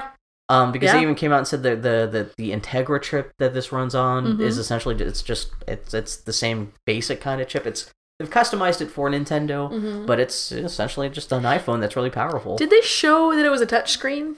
No, that's the other thing people are wondering. Which people pointed out, if you want true consistency across both like playing on a console or in your hand, you don't want a touchscreen. True. Because how do you use that touchscreen stuff That's if you're true. just sitting on the couch? Yeah. But I was wondering if they're because I think they only showed people playing it in the living room when it was docked, right? Yeah. So it wasn't a second screen experience. Yeah, no, they did come out and say, yeah, it's you have to choose one screen or the other. You can't. Interesting. Which that's kind of funny. That's one of the few bonuses of the Wii U is that you can do both at the same time. Well, it was an option, but how many developers leveraged that in a meaningful way? You know? Yeah. Interesting. So I feel like people still haven't figured out that second screen thing, the mobile thing. And this is a second chance for people to.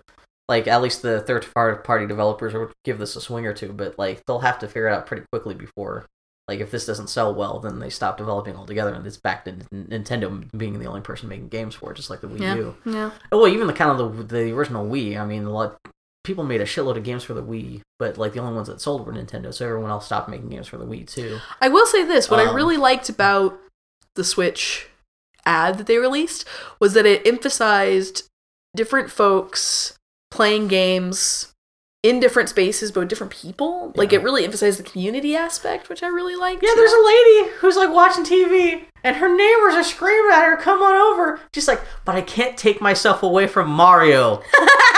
I have to lug this over. I found that very relatable. I know that everyone else probably laughed at that, but as a woman who's like, there are some people that have compelling and meaningful human interaction with me, but I'm busy playing a video game. Yeah, the starting guy, the dog is actually dying, and he realizes, well, okay, I have not fed this dog in 2 weeks. It's dying. If I have to leave the house and take it to the vet, I'm going to play fucking Skyrim while I do it. Jesus Christ, Bill. So anyway, the Switch. They're still hell-bent. I mean, they say in that thing that it's supposed to be coming March 2017. That's crazy. I will eat my hat if that actually happens, at least in the United States, because no one's ever launched a console in the spring like that in forever. Yeah. It's always September. It's always fall. Yeah, it's gearing up for Christmas season. And, I mean, I could see it launching in Japan in 2017 and then delaying it in America just to build up stock. That's the other thing. If it really looks like people might be interested in this, Nintendo may delay it just so they can build up stock to meet demand. I think it's interesting that whereas the other, it's interesting to see where the consoles' priorities are, because the Xbox One, God, what the fuck is their priority? The PlayStation is gunning for VR. Yeah, like VR is going to be the next most meaningful thing, and VR by definition means you have a certain amount of space, and it is not multiplayer. It is it's single player. It's isolating. Yeah. And right now it's experiences rather than full games too. Yeah. So it's interesting that Nintendo is kind of going for this mobility factor, which is not insignificant. Mobility and social. Stuff, which is just kind of a nice avenue to pursue. Like, so more power to them.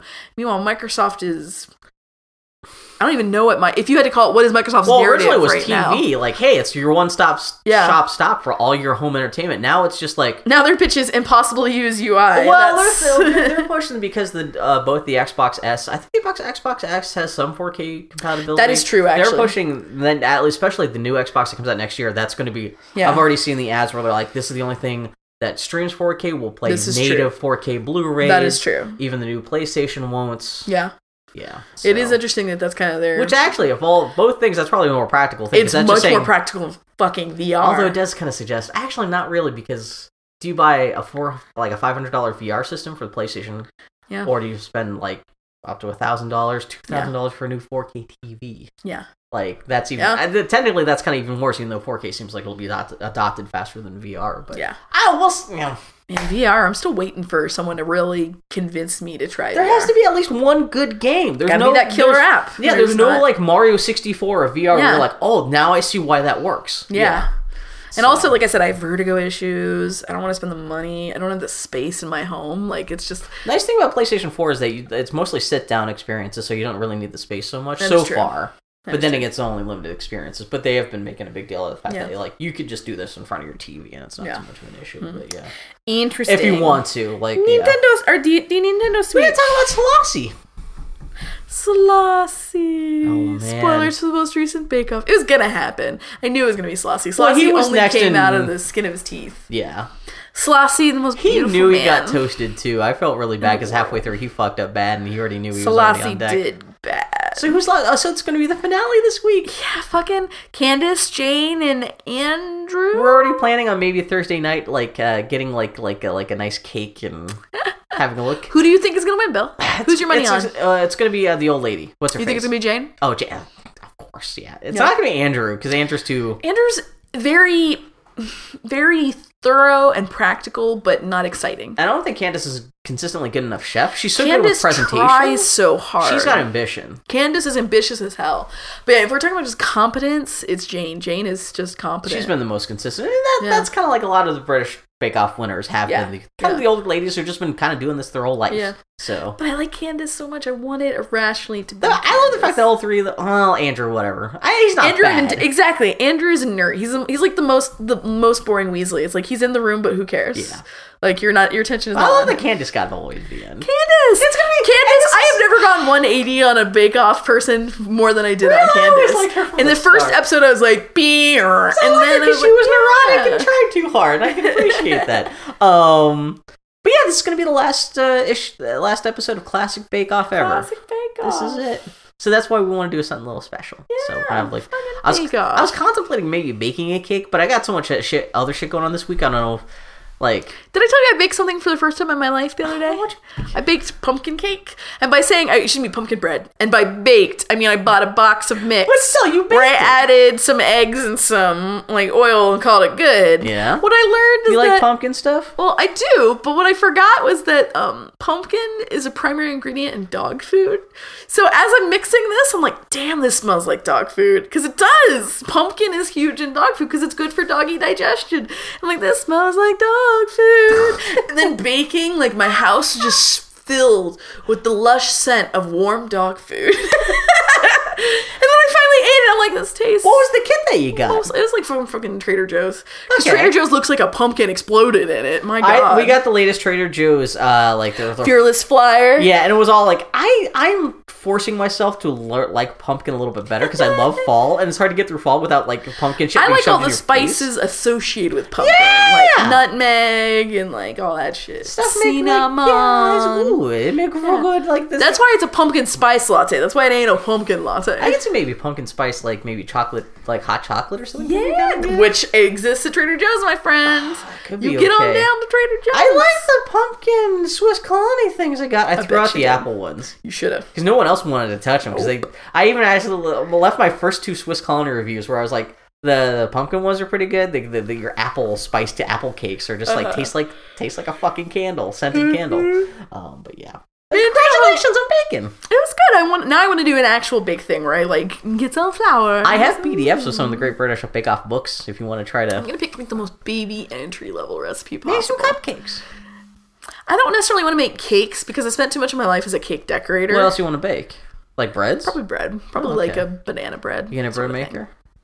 No, I'm gonna fucking bake a bread. Actually, do real bread. Yeah, I'm gonna do it. That's I see so many people who invest in a bread maker and they make a loaf and a half and that's it. But yeah, it's like I want to just. Right now, I'm just trying to be brave and try new things. Trying to be like Shakira in fucking. You're like Zootopia. the baker in Into the Woods, just like you're trying to get brave. No, that's awesome, Yanni. That's it. Anyway, the new Lego Creator Square. Oh yeah, I forgot to actually flesh that out. Do you mean like the new Lego Didn't you City send me the link series? to this? I did. Okay, yeah, the new building in the Lego Creator So what series. is this? So every Christmas / January,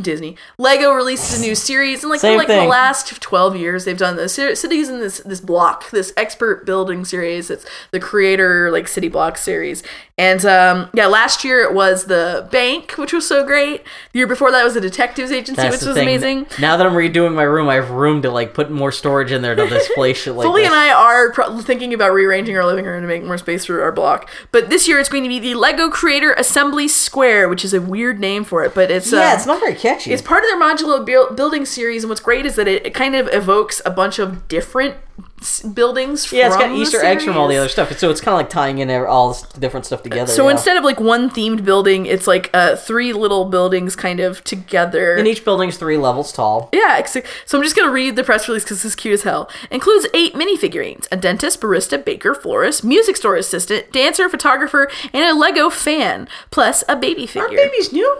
Babies are brand new. Oh. The first one was with the Lego City, what is it called? Friends of the City or whatever series? Friends of the Park or whatever. Yeah. Or just like 16 people in Lego City and they had a baby. The 3-level Lego Creator Assembly Square features an authentic, elaborate facade with detailed windows and doors, 3 buildable shop signs, spired tower, decorative roofline, and a rooftop terrace, plus a detailed tiled sidewalk with a fountain, outdoor cafe furniture, and 2 street lamps. The highly detailed interior includes a bakery, florist shop, cafe, music store, photo studio, dental office, apartment, and dance studio. Ground level features a bakery with counter, cash register shelves, open oven, wedding cake, and assorted buildable pastries and treats. Yeah! The florist shop with counter, cash register, garden tools, flower arrangements, bouquets, and a blue and yellow macaw parrot element. And a cafe with espresso machine, counter, bench seating, and pie elements. Middle level features a music store with a buildable drum set, 2 guitars, and saxophone element. Yeah. A photo studio with buildable classical camera and adjustable tripod. I'm dying for this because I've been trying to figure out how to do an old-timey tripod for Benton. Yeah. And I have a shitty solution, and their solution is much better than mine. Because it is randomly an old-timey camera. A dentist's office with a buildable reclining chair, a waiting area, telephone, and a sink. And we're not done!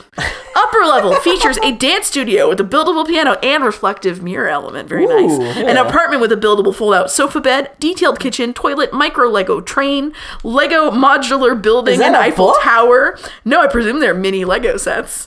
And access to a rooftop terrace with a buildable barbecue table and neglected plants.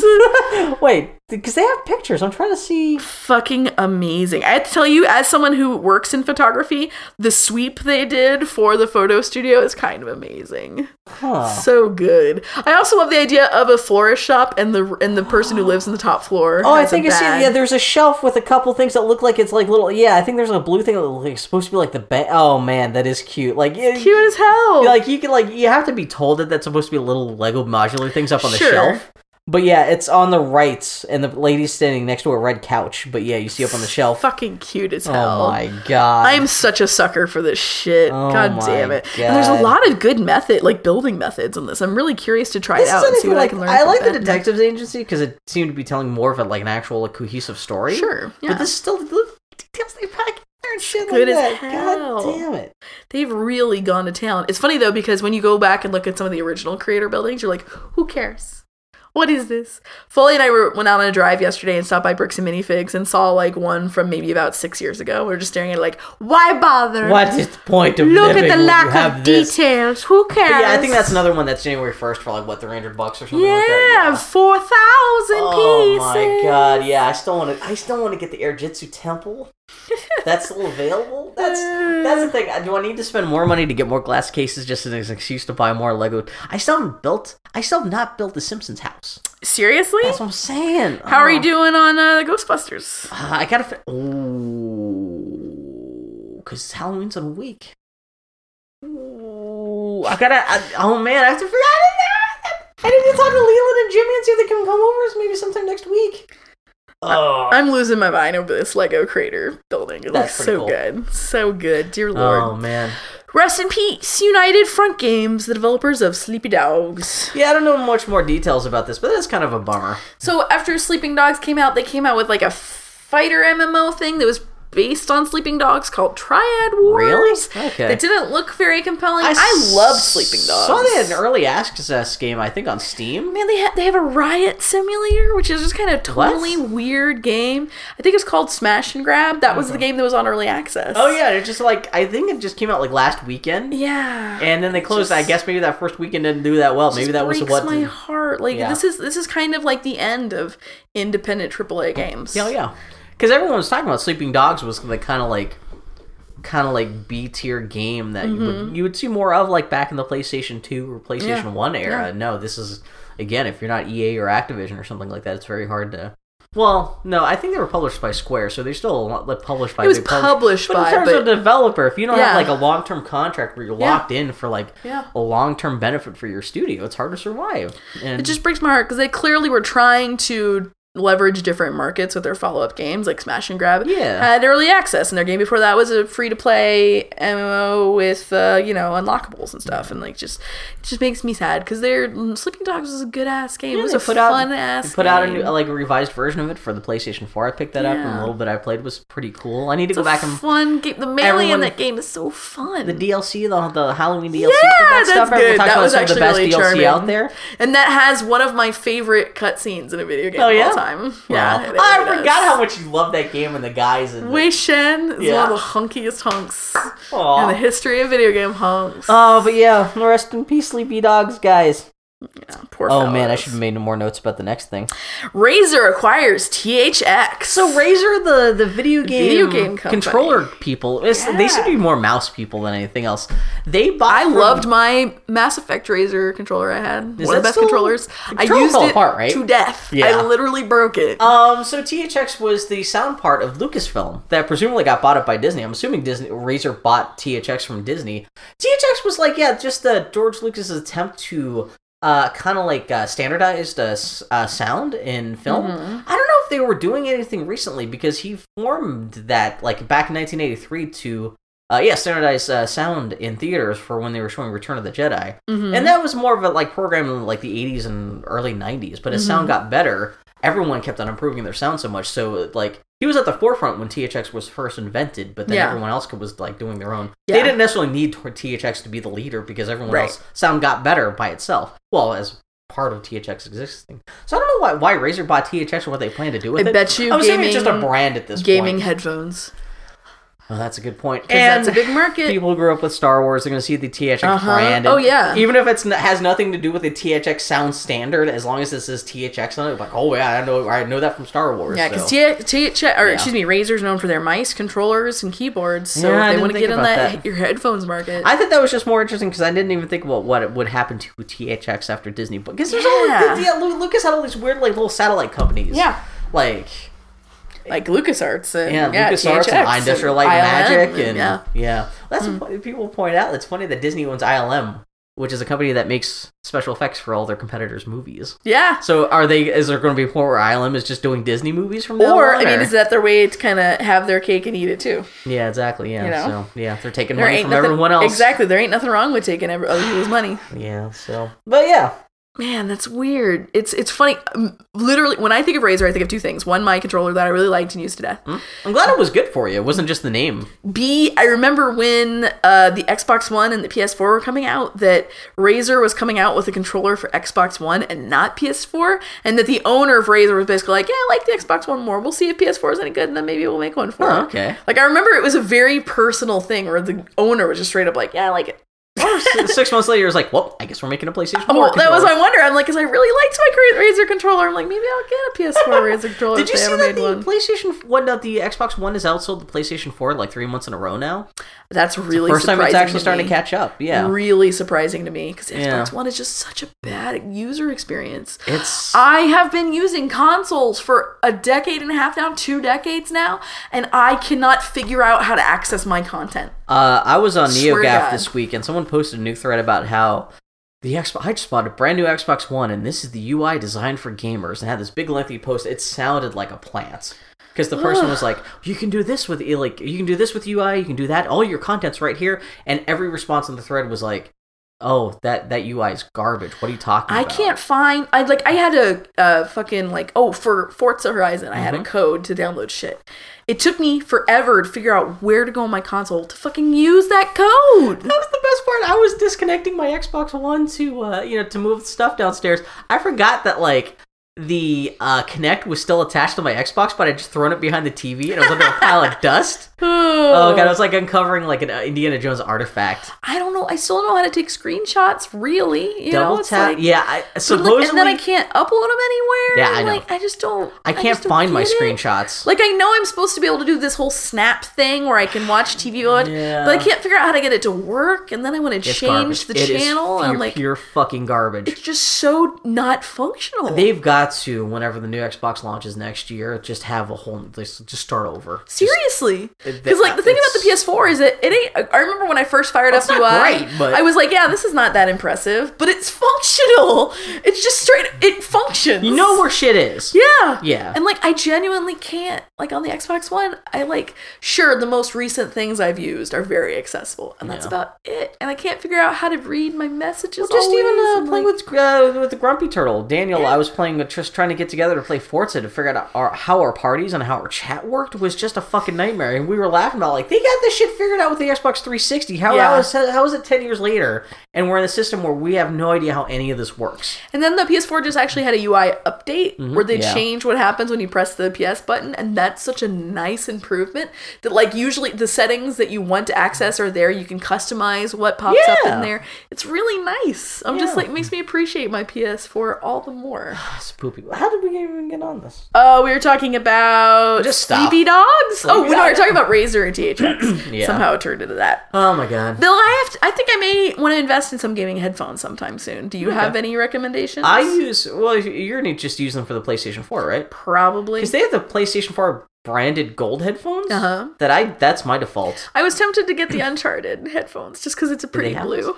It's a pretty gray blue that's so pretty. When I've chatted with you on PlayStation 4 the couple times, did I sound okay? Yeah. Oh, and that's more important than anything else. The sound coming through is nice, and they have it set up so I don't know if this works with other brands of headphones, but Sony has it set up that companies can come out with their own audio settings for specific games for your headphones. Nice, yeah. And so you can download those to your PlayStation 4. Nice. I don't know how well supported that is, but that is an option because you're getting the Sony branded headphones. I genuinely just want to wear... Well, keep an eye out because with the Black Friday coming out... let me know if you see one on Black Friday. Because with Foley and I playing games, it's nice to be able to get up and go dick around in Mafia 3. Because poor girl, I really feel bad for her because the way I play Mafia 3 is not fun to watch. And then you stack on top of that the way the game design tends to make you do clear out the same place a couple of times. Yeah, exactly, It's got to be the most boring thing in the world to watch. watch. No, those headphones, they're wireless. They hold onto a charge for a while. And the charging cable is the same one you use for the controller. So it's if you're within... Is there a charging station available? Because I am on the charging station train.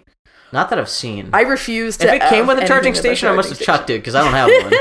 I'm fucking all about them charging stations. I'll keep an eye out. But yeah, that's what's done me fine. And when I was looking for headphones when the PlayStation 4 first launched, that seemed to be the one everyone recommended to me the most. Although, granted, that was 2 years ago, so who knows what's come out since then. But Boy Howdy Nation, if you recommend a set of gaming headphones, I'm not so concerned in a microphone for multiplayer. I mean, I want it because I do play multiplayer once. But you just want the sound. I mostly just want to have the sound sound's always and been pretty wireless. good. And, yeah, there's a hard button on there so you can switch between different mixes and stuff like that. And you can bump up the sound versus chats. That's nice. And the volume up and down, and that's pretty darn good. Bad, yeah. Of course, someone is trying to make another Willy Wonka movie in the hopes of spawning a quote-unquote cinematic universe. Someone bought the rights to Willy Wonka. He said it's not going to be another remake of Willy Wonka and the Chocolate Factory. That's going to be how he found the Oompa Loompa. He said it wouldn't be an origin story, but I wouldn't be a bit surprised if that's exactly what it is. Because what other story does anyone care about it? Of course you want the original. I mean, if they could do a Willy, but without. I mean, honestly though, okay, yes, Age and Wilder, of course. B, Like, if this were the early 90s, a fucking Adventures of Young Willy Wonka television show would be a pretty good television show. You could do something cool with Willy Wonka, but you'd have to have somebody who can actually create... You'd have to create the whole thing out of whole cloth. Exactly. Yeah, because... But the thing about Willy Wonka that's so great is, like, it's the real world with this insane, hyper-real thing, like, injected into it. And you could do some fun shit with that. Yeah. It's gonna be a hot garbage pile, though. It's gonna be... And the idea that, like, they use the when first your intention cinematic is universe... tentpole, that's bad. And it's just like, I mean, are they gonna... That's bad. I wonder if they're going to try to make it a young, hot Willy Wonka. Well, of course they're going to Teen Wolf it. It's going to be a young, I almost said Dracula. A young Wonka you want to fuck. That's definitely one of the goals. What'd you get for Willy Wonka? Actually, Dylan O'Brien from Teen Wolf would be a pretty good young Willy Wonka. Yeah. I get Adam Scott. Adam Scott wouldn't be bad. He's not young enough, though. You need, like, someone in their 20s. Well, that depends on if it's supposed to be young Willy Wonka. That's the thing. I don't know any young people. Somebody was talking about they should do Pride and Prejudice, but have, what's-his-face from The Force Awakens play Mr. Darcy? What's his face? There were a couple of what's his face. Black guy, Larry. Larry. I was about to say his actual name until you said Larry, and I can't remember. What's his actual name? Finn. Yeah. Finn is Mr. Darcy. He wouldn't be a bad Mr. Darcy. Poe Dameron. Well, see, I thought you meant Willy Wonka. Oscar Isaac. I would believe him almost more as because he's got to be the brooding thing, and not to say that he can't brood, but what is compelling about him is his good humor, like his Oscar Isaac. No, I'm talking about fucking Finn. Oh, Finn, yeah. He's got, like, he was great. I mean, he was great in Attack the Block. But the best part about his character in fucking Star Wars was that humanity, like that goofy, scared, like, good-humored humanity of that character that I found a lot more good reaction, compelling. yeah. Yeah, I found that. What the fuck is that? Yeah, exactly. Oh, man, there was the thing where, it was interesting. They had an interview with the lady who plays Rey. Mm-hmm. Larry Ray. I forgot her real name. Daisy Ridley this week, and they were talking about how they didn't have much in the way of Ray action figures when that first movie came out, and she was talking about she actually had a big sit down with the marketing and toy people last week.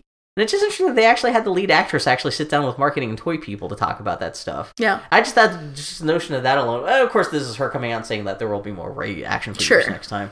And she did point out that there'll be an array of rays. Exactly. The only reason that news got passed around a lot because then in that same interview she did drop a hint that Ray's parentage is going to be unveiled in the next movie. But I just thought it was more interesting about the fact that they have her actually talking to the marketing people. Yeah, that's and in a way that she said it didn't make it sound like she was talking to them specifically about the gender thing, but just like. You have your lead actors like in meetings with the marketing people. So that's a weird I wonder thing, if maybe that was a thing where maybe that's an only routine thing because they have to come to her with like I was going to say the likeness stuff. Yeah, I was about to say the legal. That makes more sense because I was like, why otherwise is she talking to marketing and action figure people? That's probably exactly what it was. Yeah, they're probably doing the first mock-ups of like this is what your action figures are going to look like. Yeah. Now that I said that out loud, that I realized that that's why they're talking to each other. Okay. Yeah. The voice acting contingent of SAG-AFTRA has gone on strike against 11 game publishers in the hopes of getting residuals and making other adjustments to their contract, which was drawn up in 1994. I didn't realize it's been 22 years since their contract. If you work in any entertainment medium and your contract is 22 years old, you need to revise that shit in the internet. Yeah. Holy shit. It's a different world we live in. Yeah. So I was talking to a friend who's in the gaming industry, and her thing that she was pointing out was, man, fucking people who program the games don't get residuals. Well, I've seen that. Like, I saw some voice actors just this morning were like, that's nice, but fuck here's the thing. Like, well, at the end of the day, it's like, that's where I struggle with this. It's like, yes, video game industry is unfair. It is unfairly rigged against the people who make the products, which is, but on the other hand, it's like saying that you shouldn't get it because I'm suffering is not a good. That just shows how fucked up the gaming industry is. It's that's how it is with any situation. Yeah. It's like when you're fucking I want to get a raise. I believe I should be paid more at my work. But I think that my coworkers should get paid more too. And it's like, if there's only one raise available, like if there's only so much raise available, like I'm in this weird situation where I'm like, I mean, do I deserve it more than my coworkers or whatever? But somebody's got to push forward. Otherwise, but at the same time, it's like, I'm like, you may deserve it, but that doesn't mean that I shouldn't push and stump for myself. Of course, then my second thought was like, that's why fucking they have a union. Like unions are spooky things and they can lead to bad things, but on the other hand, you need someone who will stand up for you. I mean, that's exactly. Well, that's what they're saying. It was like, well, they were unionized. I mean, you guys are developers need a union. Like, yeah, exactly. Yeah, maybe and, the video game industry is such a fucking train wreck and so just chews up the people who are in it. I don't know a single person who's in game development who hasn't regretted that choice. Yeah, no, it's like... Yeah, meanwhile you got like Ashley Birch, all she's been wearing has been a plastic bag from Stop and Go as a diaper on Twitter because she's been starving so much because she doesn't get any money from the voice work stuff she does. It's so sad. Anyway, video games suck. My hope goes out to the folks who are on strike, and more power to them. Man, yeah, that's crazy because like it's been a known thing that if you're an actor in anything, a major actor in any kind of like movie or TV show, you get residuals, or at least TV show. I don't know how movies work, but it should be the same way, and the same way that people work on that stuff, actually create that stuff. Everyone involved should get residuals. Developer in a game should get residuals, a couple bucks. Yeah. It just seems like no nonsense sort of thing. But it'll be interesting to see how this shakes out. Yeah, especially because they're not going on strike against the entire industry, just 11 companies that they originally signed this thing, and it's all the big ones. It's EA, Activision, and all that stuff, and specifically. They can't strike against everything. Only games that have started production after like February 17th, 2015. It's a very arbitrary cutoff date. Yeah. But anything after that, that's. Well, I imagine it can't impact current contracts that you've agreed to a certain amount or something like that. Like I can see how there'd be weirdness around it. Yeah, that's it's why a contract industry. It's not a like I go in every day and punch a card industry. Campo Santo 2 said that Firewatch 2 is going to be a text adventure. So is Psychonauts. Oh, to get around it. That's really smart. Well, that's my first joke. Are we going to go back to? Yeah, everything turns into Banjo-Kazooie again. Do that or you just get the janitor again. Oh, God. You care about Psychonauts too? Man, that video they released looked great. Yeah. It was interesting because the way they're developing it, they remade... to invest? I mean, I backed it. I'm not going to invest. I don't have fucking money. Did they have backing thing? Or was it a Kickstarter for Psychonauts too? It's not a Kickstarter. In the Fig, there is that you can invest or you can just back it. Oh, you can back? Oh, I thought it was just investing only. Nope. How much money? I did like enough to get the game, like $60 or whatever. Do you get the game? Yes. Oh, so it is like a Kickstarter. Oh, yeah. A black hole that you're throwing money in. There's also an option. There's an additional option where for like $1,000 or more, you can become an investor. Yeah. Okay. Yeah, and then you get a return on the profit of the game, like a true investor someday. So it could be righteous just angry so when it does. Yeah. Yeah. Instead of just being an asshole investor, you're like saying, "I gave you my money." I want to buy some Nintendo stock someday, just so I can have that stock certificate like framed up on the wall. Psychonauts they released they built the camp from the original Psychonauts game, not intending to use it in the game, but just to make a visual benchmark. Yeah, and to have an environment to have the character run around in. Well, it's not a bad idea, kind of recreating these assets from like 20 years ago. Well, and also figuring out what that will look like in their new aesthetic. It's a kind of an interesting thing, but because it's all like literally designed to be thrown away, they could show it in its entirely. And so they had the lead developer and what's his name? Zach. I want to say Zach McCormick, and that is wrong. But anyway, I love his spices. I do too. I love his gravy. And Tim Schafer playing through it. Yeah. Oh, it has been a while since I've randomly just flashed out over a bunch of random shit that didn't deserve it. Bill, it's that season. Didn't deserve it. That's a great way to say it. Anyway, hey Bill, did you know that ladies will direct all the second season episodes of Jessica Jones? Yeah, just the thing that's coming out. I guess Ava DuVernay, what's her name, who directed. The hell did she make? She directed Selma. She's doing a new TV show where I think she announced that all the directors for that she's trying to make that as much of a lady production as possible. Sure.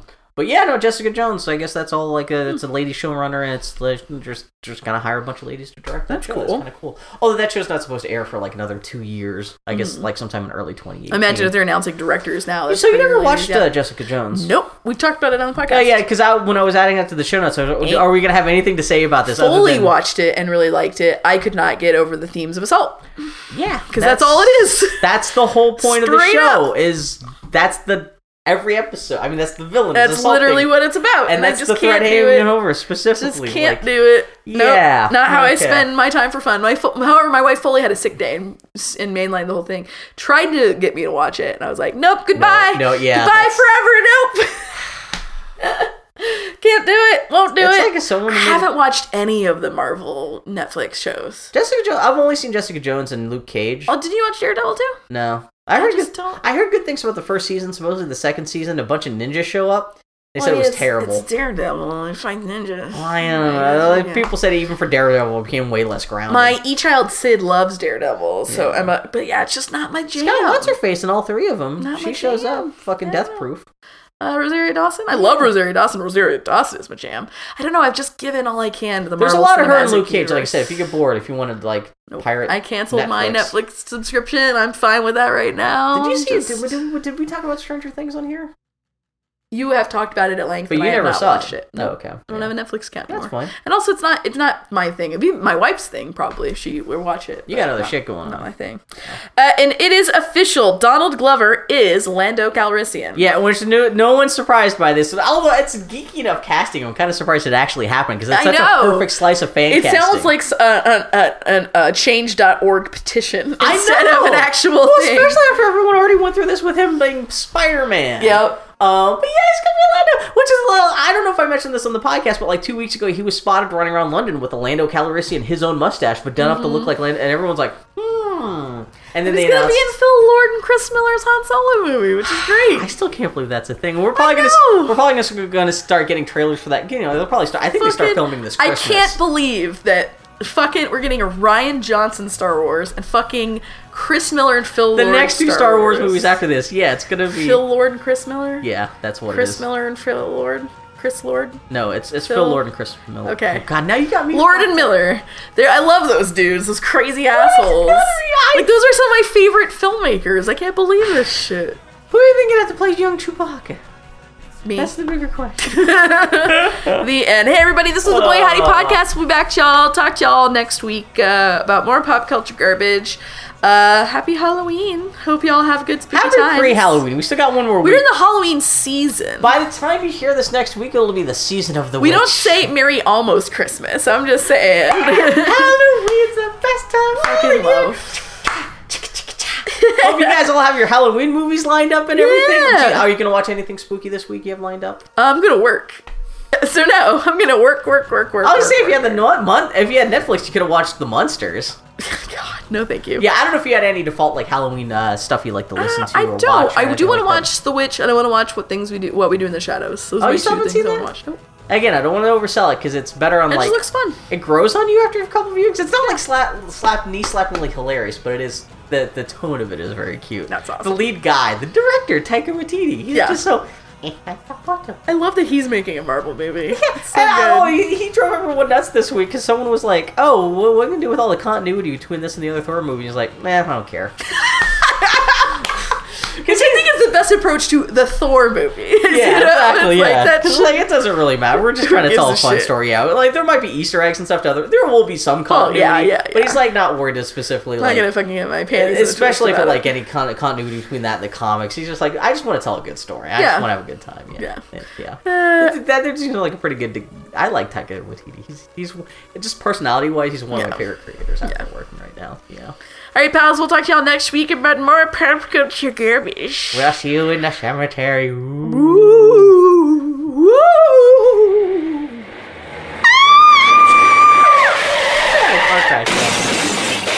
Okay, take care, guys.